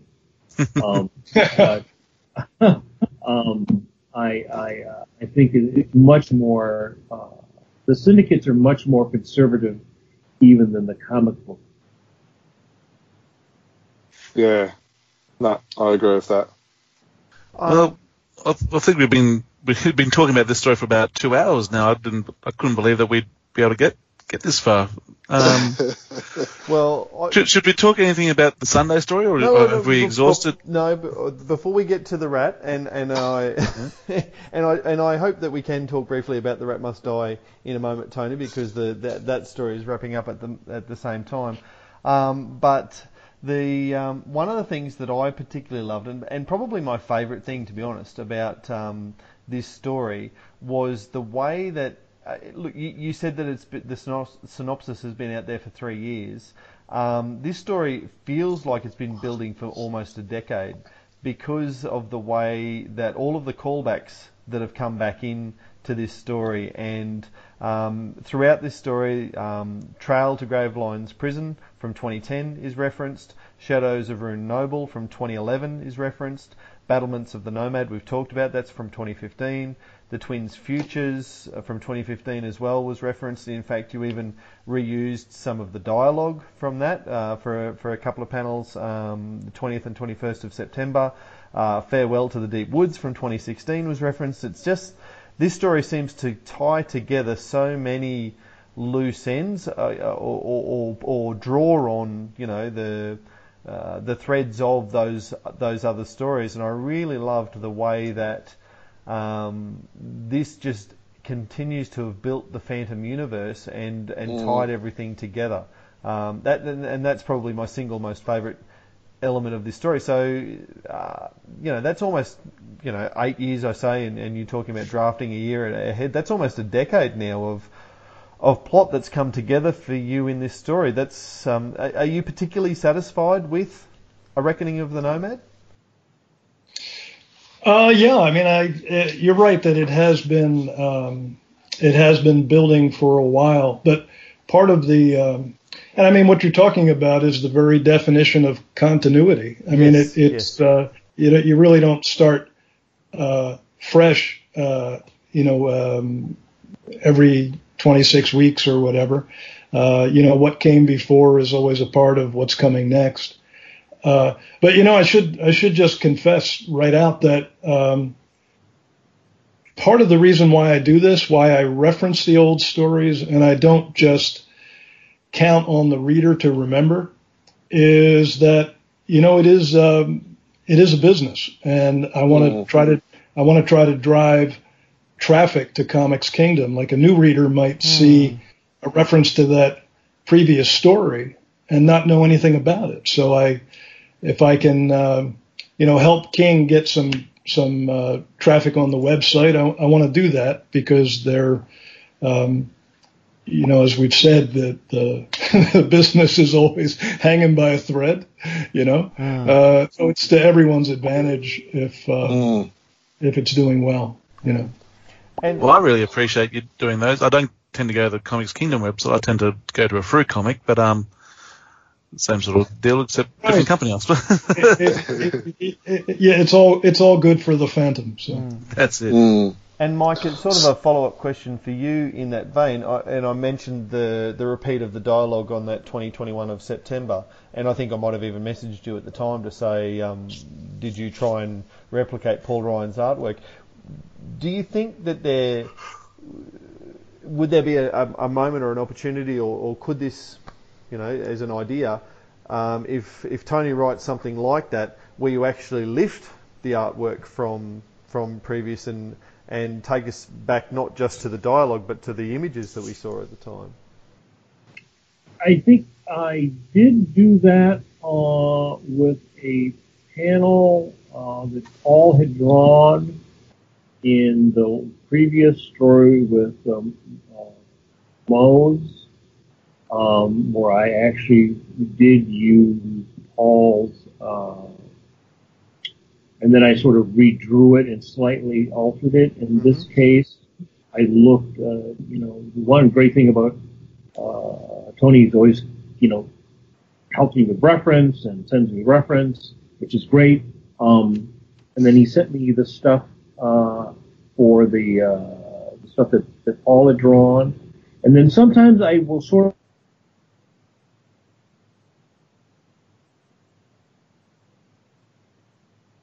Hello, Mike? I think you've cut out again, Mike. Oh, bugger. I was about to ask another art question as well. Not to worry. Hopefully, Mike will come back again in a moment. Maybe I think is that back? No. I think, Steve, I might have exhausted my Nomad questions now. If you want to. We were talking about Paul. I should say this because, we were talking about the sort of banalities of everyday life with the characters. Where do they keep their money? Where do they keep their phones? And some of the things that readers are concerned about. And I mentioned Paul, the thing he had with the Python's toothbrush, which always made me laugh. It was such fun. But in week 9 of this Nomad story, if you notice, when the Phantom is about to creep into the hut where this body double is living, yes. He looks in a window and he sees the guy brushing his teeth, and that was a tip of the hat to my late friend Ryan. Oh, wow. That's nice. So. Yeah, just looking at it now. There we go. What was the date, Stephen? The 17th of April. Ah, yes. So tip the hat to Paul Ryan and the Great Beyond. Love it. Sure, he had a smile at that.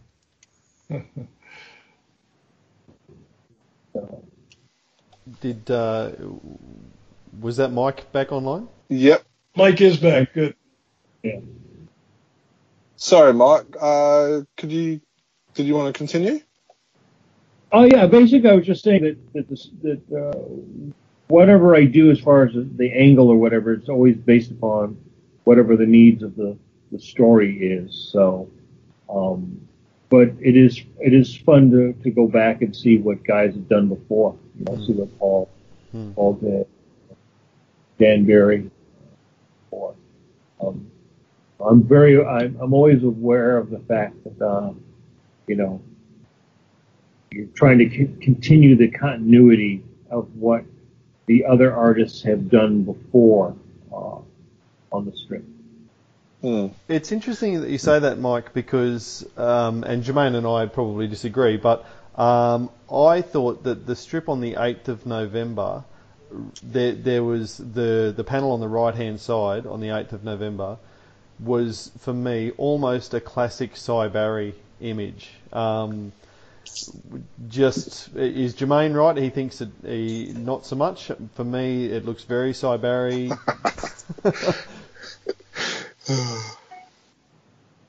Well, I'm always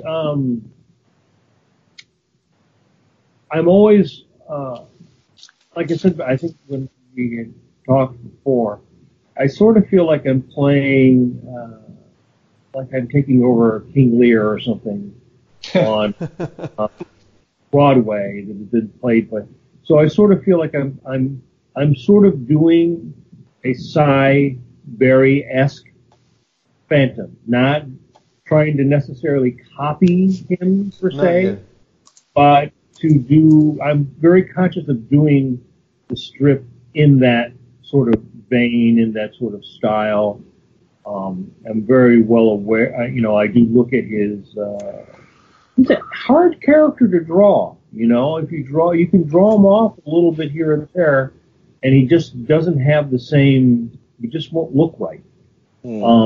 And even Barry's work changed quite a bit. If you look at the beginning, the early 60s to the mid 60s, to what he was doing at the end.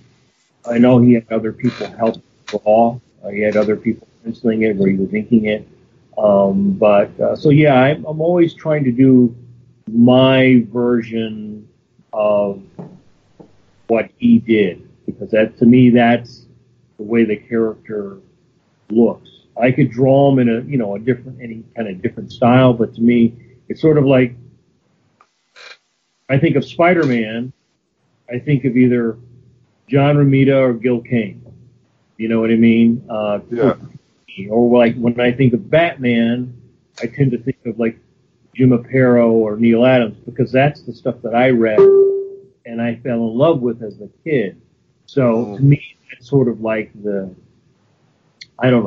style of the strip is sort of a Cy Berry style. So I'm very, and it's not like my way of drawing is that far out of his wheelhouse anyway, stylistically. Yeah. Well, do you ever check out the work that Jeff's doing on the Sundays? Pardon? Do you ever, checking out different artists, do you ever check out the work that Jeff is doing on the Sunday strip? Oh yeah, no, I think he's doing a great job. I think he does a fantastic job, and he's sort of putting his own stamp on it, as it were, and I think he's doing a great job. I mean, like I said, this is a hard strip. It's a hard strip to do. I think anytime you do a strip that's been done, especially a strip, would be like if I took over Kelly or, Flash Gordon or anything like that that's been around a long time. You have history of that other artists done it. You would always be compared to Raymond or to Foster. So, like I said, I sort of feel like I'm playing a role, and I want to deliver a performance as an artist that I'm happy with first, because I have to please myself first.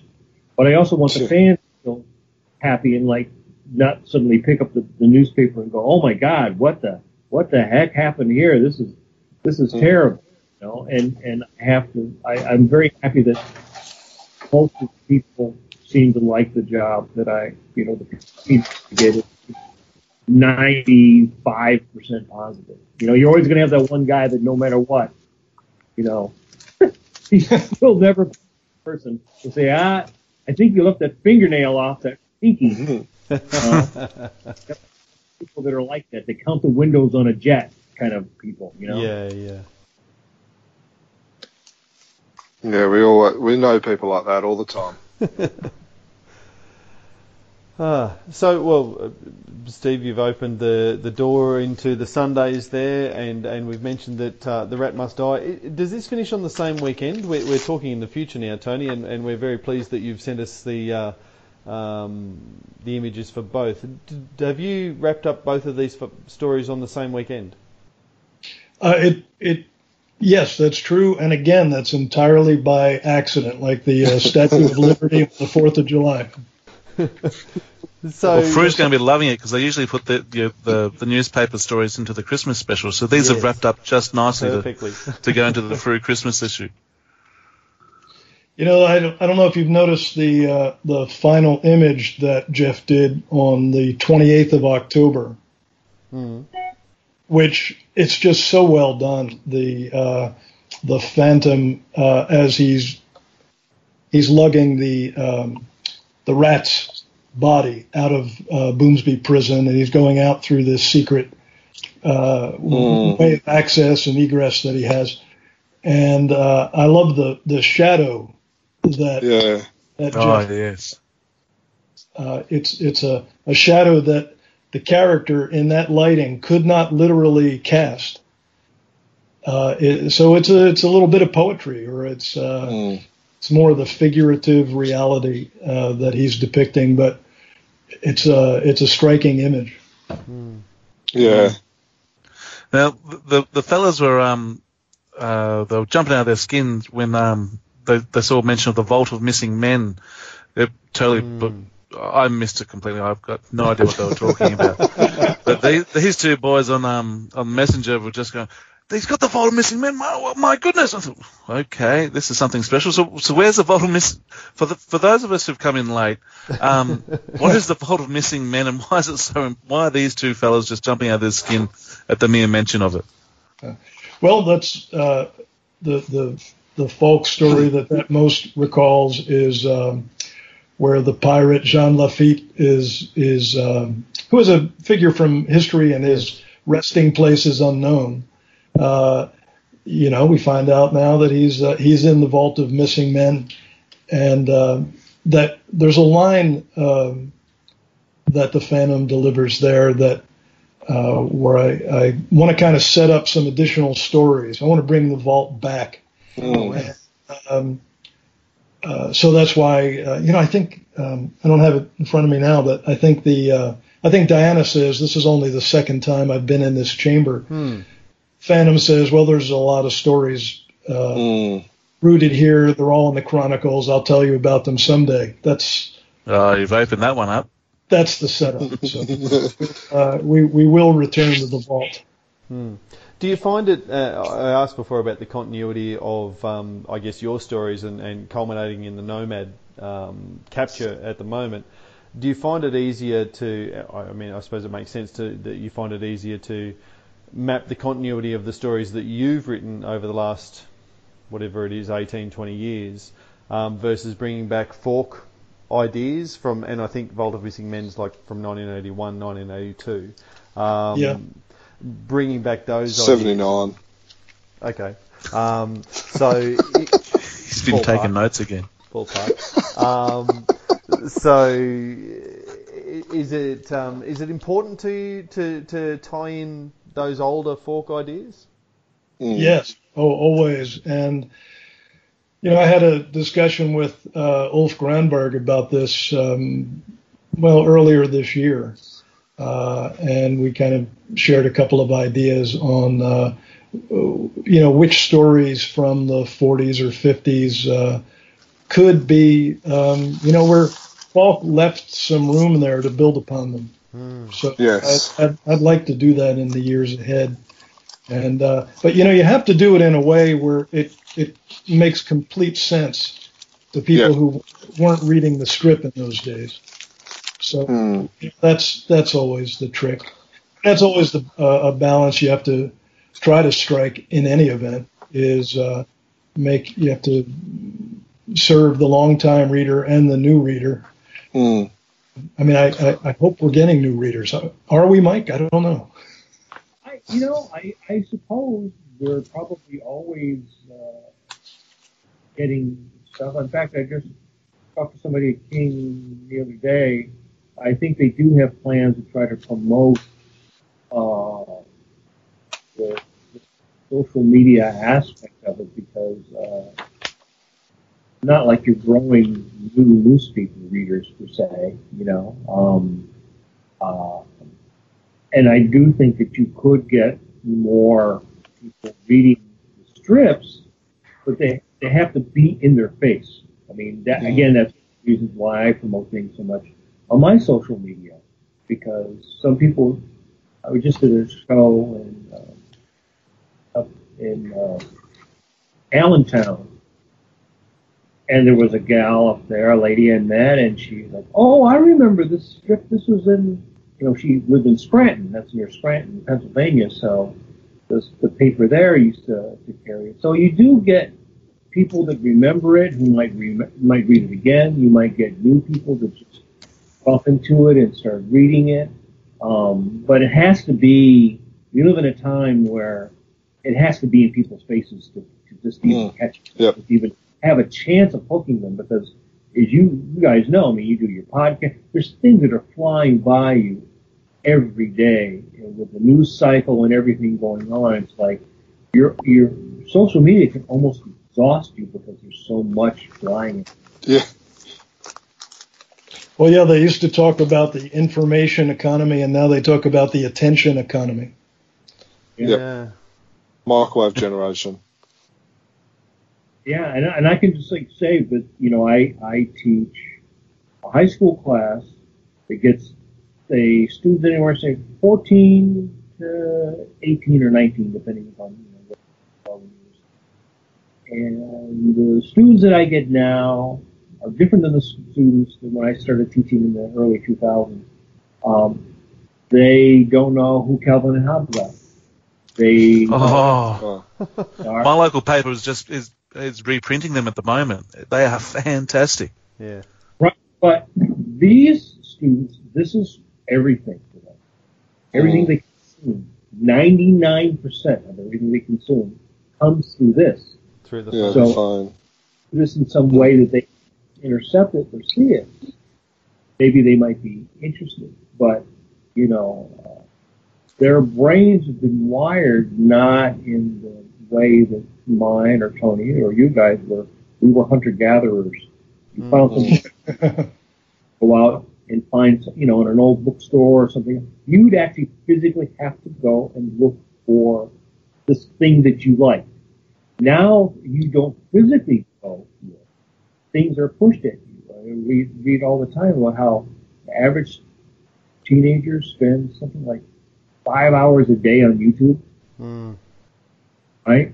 So I would think that maybe Keen Features or you've got to start putting stuff where people are just to have hope of catching. Because I don't think that just because it's comic strips are hugely popular. Hugely popular.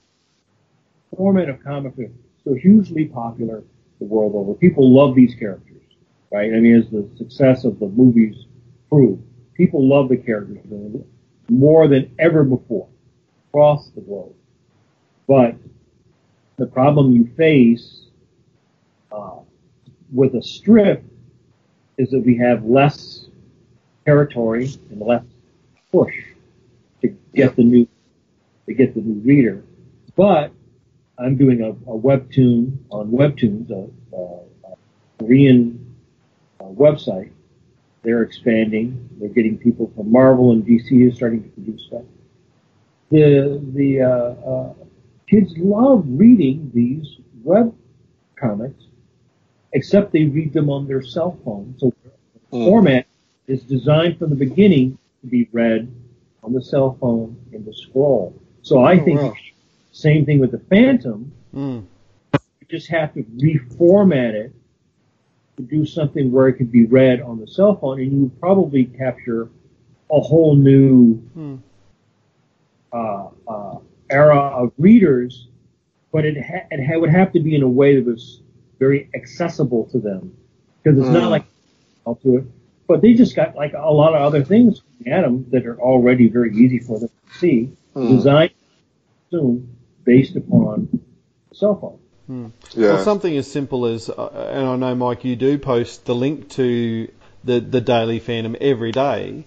Right. But if King Features had a Phantom Facebook page or their own King Features page where they posted the JPEG on Facebook every day, I don't know how that would how they measure that necessarily, but a lot more people would see it.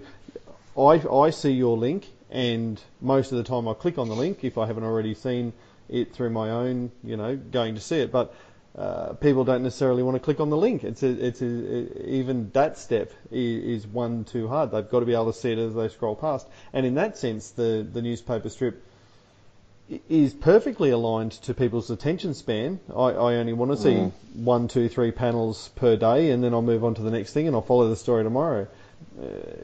You would think that there's got to be a business model there somewhere that suits today's world and the mobile format that you're talking about. Well, there's lots of... Sorry.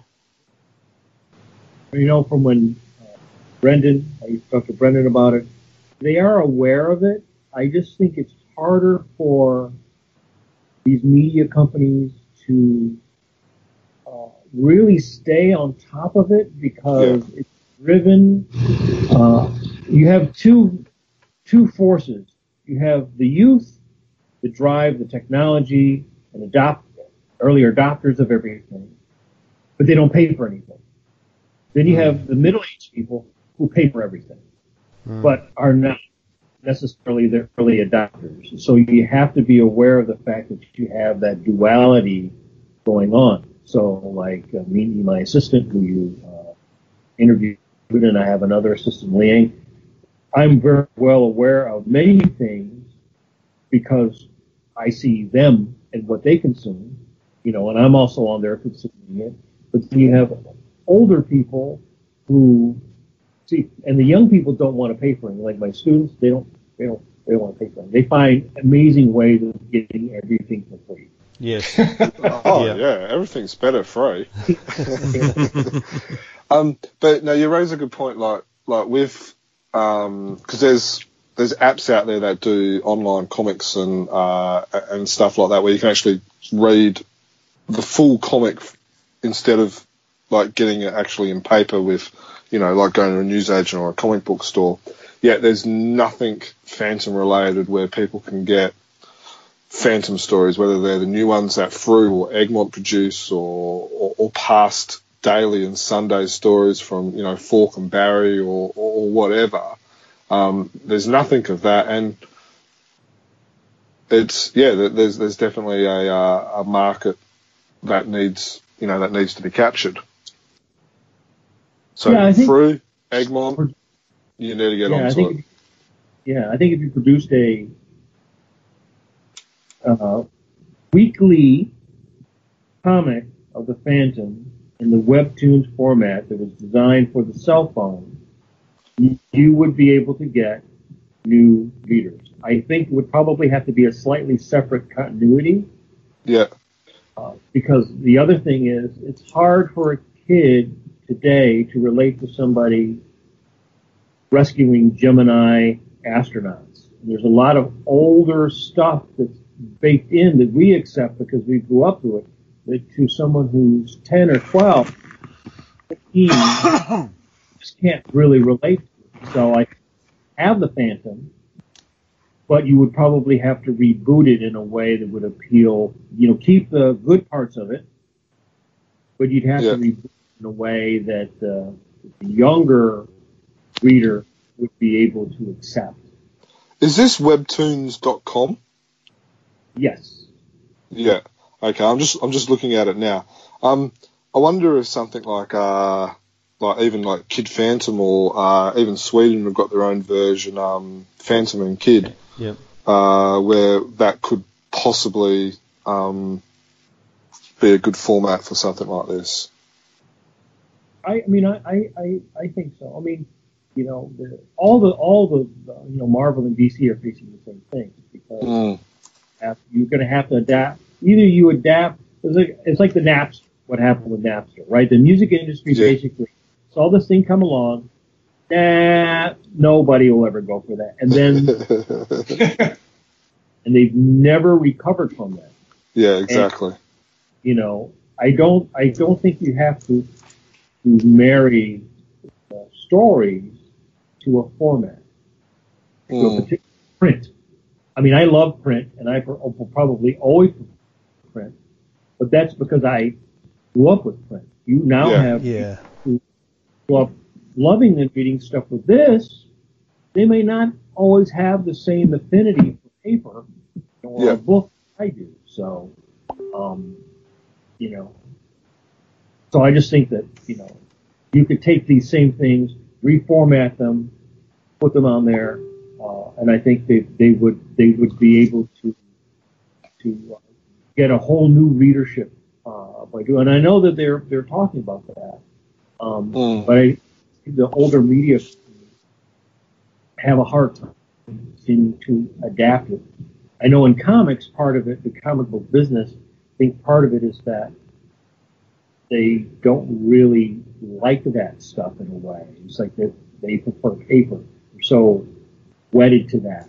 But I think there's whole generations of kids out there who could read stories about the Phantom. Yeah. No, you raise a brilliant point, Mike. I'm looking at that website now. We've all got people that we talk to that are at, Frew and Egmont and stuff like that. So that link will be flying off to them, telling them they need to get onto it. Steve and Dan, do you guys have any final questions? I don't want to keep everyone for too long. We've been going for about almost 2.5 hours now. Do you guys have any final questions? Nah, I'm out of questions. Just once again, thank you for writing such a great story in the Nomad and providing the artwork for phenomenal, Mike. So thank you to both of you very much. Yeah. And I guess I would just say that, but we haven't talked about the rat must die very much, and I think perhaps because that's such a simplistic story, and obviously we've got Mike on board rather than Jeff, but both of those, Tony, I've really appreciated your efforts on the continuity of the fandom, and whether that's all of the stories that you've referenced as we've talked about with the Reckoning of the Nomad, or the incorporate. I feel like I know a lot more about Boomsby Prison, and when the Rat and the Phantom were escaping Boomsby Prison, I was thinking, shouldn't they have just taken the same exit as they did in the slave market of Makar? But that was bricked up. Dan, don't you remember? You're right. That was bricked up at the end. It's fair to say that it was a much more complicated tunnel to get out of Boomsby for the Rat. It was, and part of it is inspired by The Third Man, Orson Welles, the tunnel scenes where he is escaping in The Third Man. I know that Jeff used some of those references in designing the tunnel. Yeah, okay. But certainly between finding out more about established fandom settings and the regular and constant use of the old jungle sayings and harkening back to previous stories and that sort of thing, I really love the way that you're keeping the fandom verse together and really just building on that continuity the whole time. Yeah. And as someone who is unashamedly claims the newspaper strip as the law of the fandom, I think you're doing a fantastic job of keeping that together and giving me a very sound base for an argument whenever I talk to a postmodernist like Jermaine. Well, thanks. I appreciate that. There's such a rich store of material that Falk left that it's pretty irresistible to not. You have to build on it. So. Yeah, exactly. Tony or Mike, is there any final comments you guys wanted to raise or comment? Well, for me, it's just that I would, the Nomad is not deceased, and neither is the Python. So are they going to team up? Well, that's a possibility. Oh dear. Talk about a big bite. Yeah, they are originally rivals. At one time, the Nomad was dropping out of sight because he thought that the Python would go after him for trying to replace, trying to basically supplant the Python's leadership once the Python was out of commission. So there's a rivalry there, but rivalries have joined forces in the past. Yeah, my enemy of my what is it? My enemy of my enemy is the enemy of my enemy. The enemy of They do have a very good reason to perhaps join forces. Right, they can't seem to beat the Phantom singly, so maybe they will. Well, sorry, Mike. Oh, I was just saying, and I'm just enjoying drawing the stories myself. So I'm just always as surprised as you guys are when I get the script and I go through and I start reading it. So I'm having a blast doing this. Awesome. Yeah. No, we appreciate the sneak peek that you gave us so we can have this discussion. We appreciate everything that you guys are doing. I think you said it well that you're adding to what Lee Falk has done. We appreciate it a lot. We appreciate your time this morning. I can see you've got the cuppa going on in the background there, Tony. Yeah, it's a fall New England rainy afternoon, so the fire's going. So you knew we were going to talk that long that you had your afternoon tea already when we started at 8 a.m. But no, guys, we appreciate you joining us. We would love to do this again, talking about some other stories. It was great, and I hope our listeners enjoyed the insight as well. Well, thanks. It was a pleasure. Indeed. Excellent. Well, No worries. Thank you very much. Yeah. Thank you. Boy, guys, what do you think about that? Wow. I'm just a bit blown away, to be honest, right now. The opportunity, if we were living 30 years ago, we've just spoken to Lee Falk and Cy Barry. The opportunity to speak to the author and the artist of the daily newspaper strip At the same time. Oh, it's mind blowing. I just am so excited about. I was excited all week. I was excited all day. This evening, I was having 3 cups of coffee to make sure that I was going to be alert. I probably wasn't because I was giddy. I was interrupting all your questions. The main thing... They weren't interrupting, we were just having the same ideas. Well, no, he was interrupting me say that, and then twice. bang, you jump in. He interrupted me twice like that one. Like I was building up the question, and I was just about to ask it, and then bam, just goes into it. Yeah. But yeah, no, it was absolutely brilliant. You're right. There was 2 creators, 2 people that, other side of the world, that we were able to get inside their brains with a story that has a huge character development, huge it's once in a lifetime, and I hope our Hopefully fans. not that much. It's probably happen again by the sounds of things. The next time they finish a story, it won't be once in a lifetime. But it is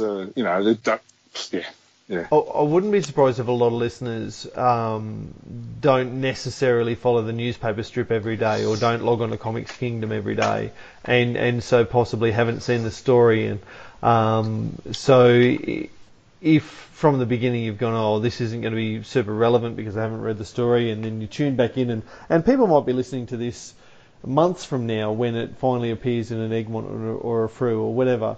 I just hope that you can appreciate the insight that you've been able to get into this story, a 38-week story. Yep. That's one of the I don't know the stats, but it's a long story. One of the longer ones. Yeah. And the character development that you talked about, and I mentioned in the podcast about seeing Heloise grow as a character, it was just fantastic, and to hear both of these guys and their take on it, I just feel so privileged right now to have been in the position to have heard the background behind it. Mm. Now, what we are going to do is on the website, we will have a link where you can literally go and read from the beginning. So there will be a link. Whoever's writing the article out of us 3, I've got it, so I'll send it through. So that can be included, just so that way. Maybe we should have put that at the beginning as well. Never mind. Maybe we might cut this out and put it at the beginning. But yeah, because it was started back in February in 2018. So, and I think in the same vein, people who are listening to this on the podcast should know now that we probably spoke to the guys for another half hour. Would that be fair to say? After the interview closed, and if you're and there was some really fascinating stuff in that about the Phantom. Potential of a Phantom movie sequel, for instance, and what's happening in the next Sunday story. If you're keen to know that sort of stuff, and we're going to put that on the Phantom P3, Phantom Preservation Project, our P3. We'll put that up as an audio. Read the messenger chat. Oh, I read that, and I just thought that was an idea, and I didn't like the idea. It'll be open to listen to for people who support us on Patreon. I think that's well, they're very, very lucky then. Everyone should sign up to Patreon, because that you said the half an hour, I reckon it was another nearly another hour. You were dozing in and out. Yeah, it was pretty darn close to it. We have just clocked over 3 hours since we started talking. 3 hours and 8 minutes. And I think that's worth. If you only want to be a Patreon for 1 month and pay the $5 to get access to that video, it's to that audio, it's worth it just for that. Yes. All right, guys. Well, let's wrap this up. So Dan made mention of our Patreon supporters. As per normal, we need you to support us for us to be able to do cool stuff like this. We have reward levels and we have tiers. It's all on our website. People who help us by donating more than $5 a month get access to the Phantom Preservation Project, which gives people access to lots of cool stuff, like what Dan just made mention of. Friends of the Phantom newsletters, which were written by Pete and Ed from Friends of the Phantom. They're like some of the most popular stuff that we've done, so you can't get them anywhere else. This is literally the only way you can get a hold of them. You can find everything on our website, chroniclechamber.com. Email us if you want to chew the fat or beat us a jungle drum. You can find us on chroniclechamber@gmail.com. We're all on social media, so we've got Chronicle Chamber Phantom fan page, Phantom Collector group, Twitter @Chronicle Tweets, Instagram, which is @Chronicle Chamber, and of course you can subscribe on iTunes or your favourite podcast app like Podbean, and there's countless other ones that if you want to be notified and listen to us as soon as the latest podcast comes out, that is the best way to do it. I hope you enjoyed this. We enjoyed it. We will be going back and definitely listening to this again. I loved the things like the nod to Paul Ryan, which was brilliant. Never have known. No. So just little tiny little nuggets like that are amazing. And then you get the big nuggets that are just like, earth shattering. So as always, guys, Stephen, thank you for staying up. It's what is it about? It's almost time to get up for you, mate. 2:05 in the morning. We appreciate it. Dan, as always, happy Phantoming, guys. Happy Phantoming. Happy Phantoming. 500 years ago, he washed ashore the sole survivor of a shipwreck, and upon the skull of the man who killed his dad, he said, "I'm mad, I must eradicate piracy, injustice and cruelty, and all my sons will follow me, so evildoers will believe that this man cannot die." The Phantom! The ghost who walks. The Phantom! Enemies beware, the Phantom's always there, but you won't find the Phantom. He finds you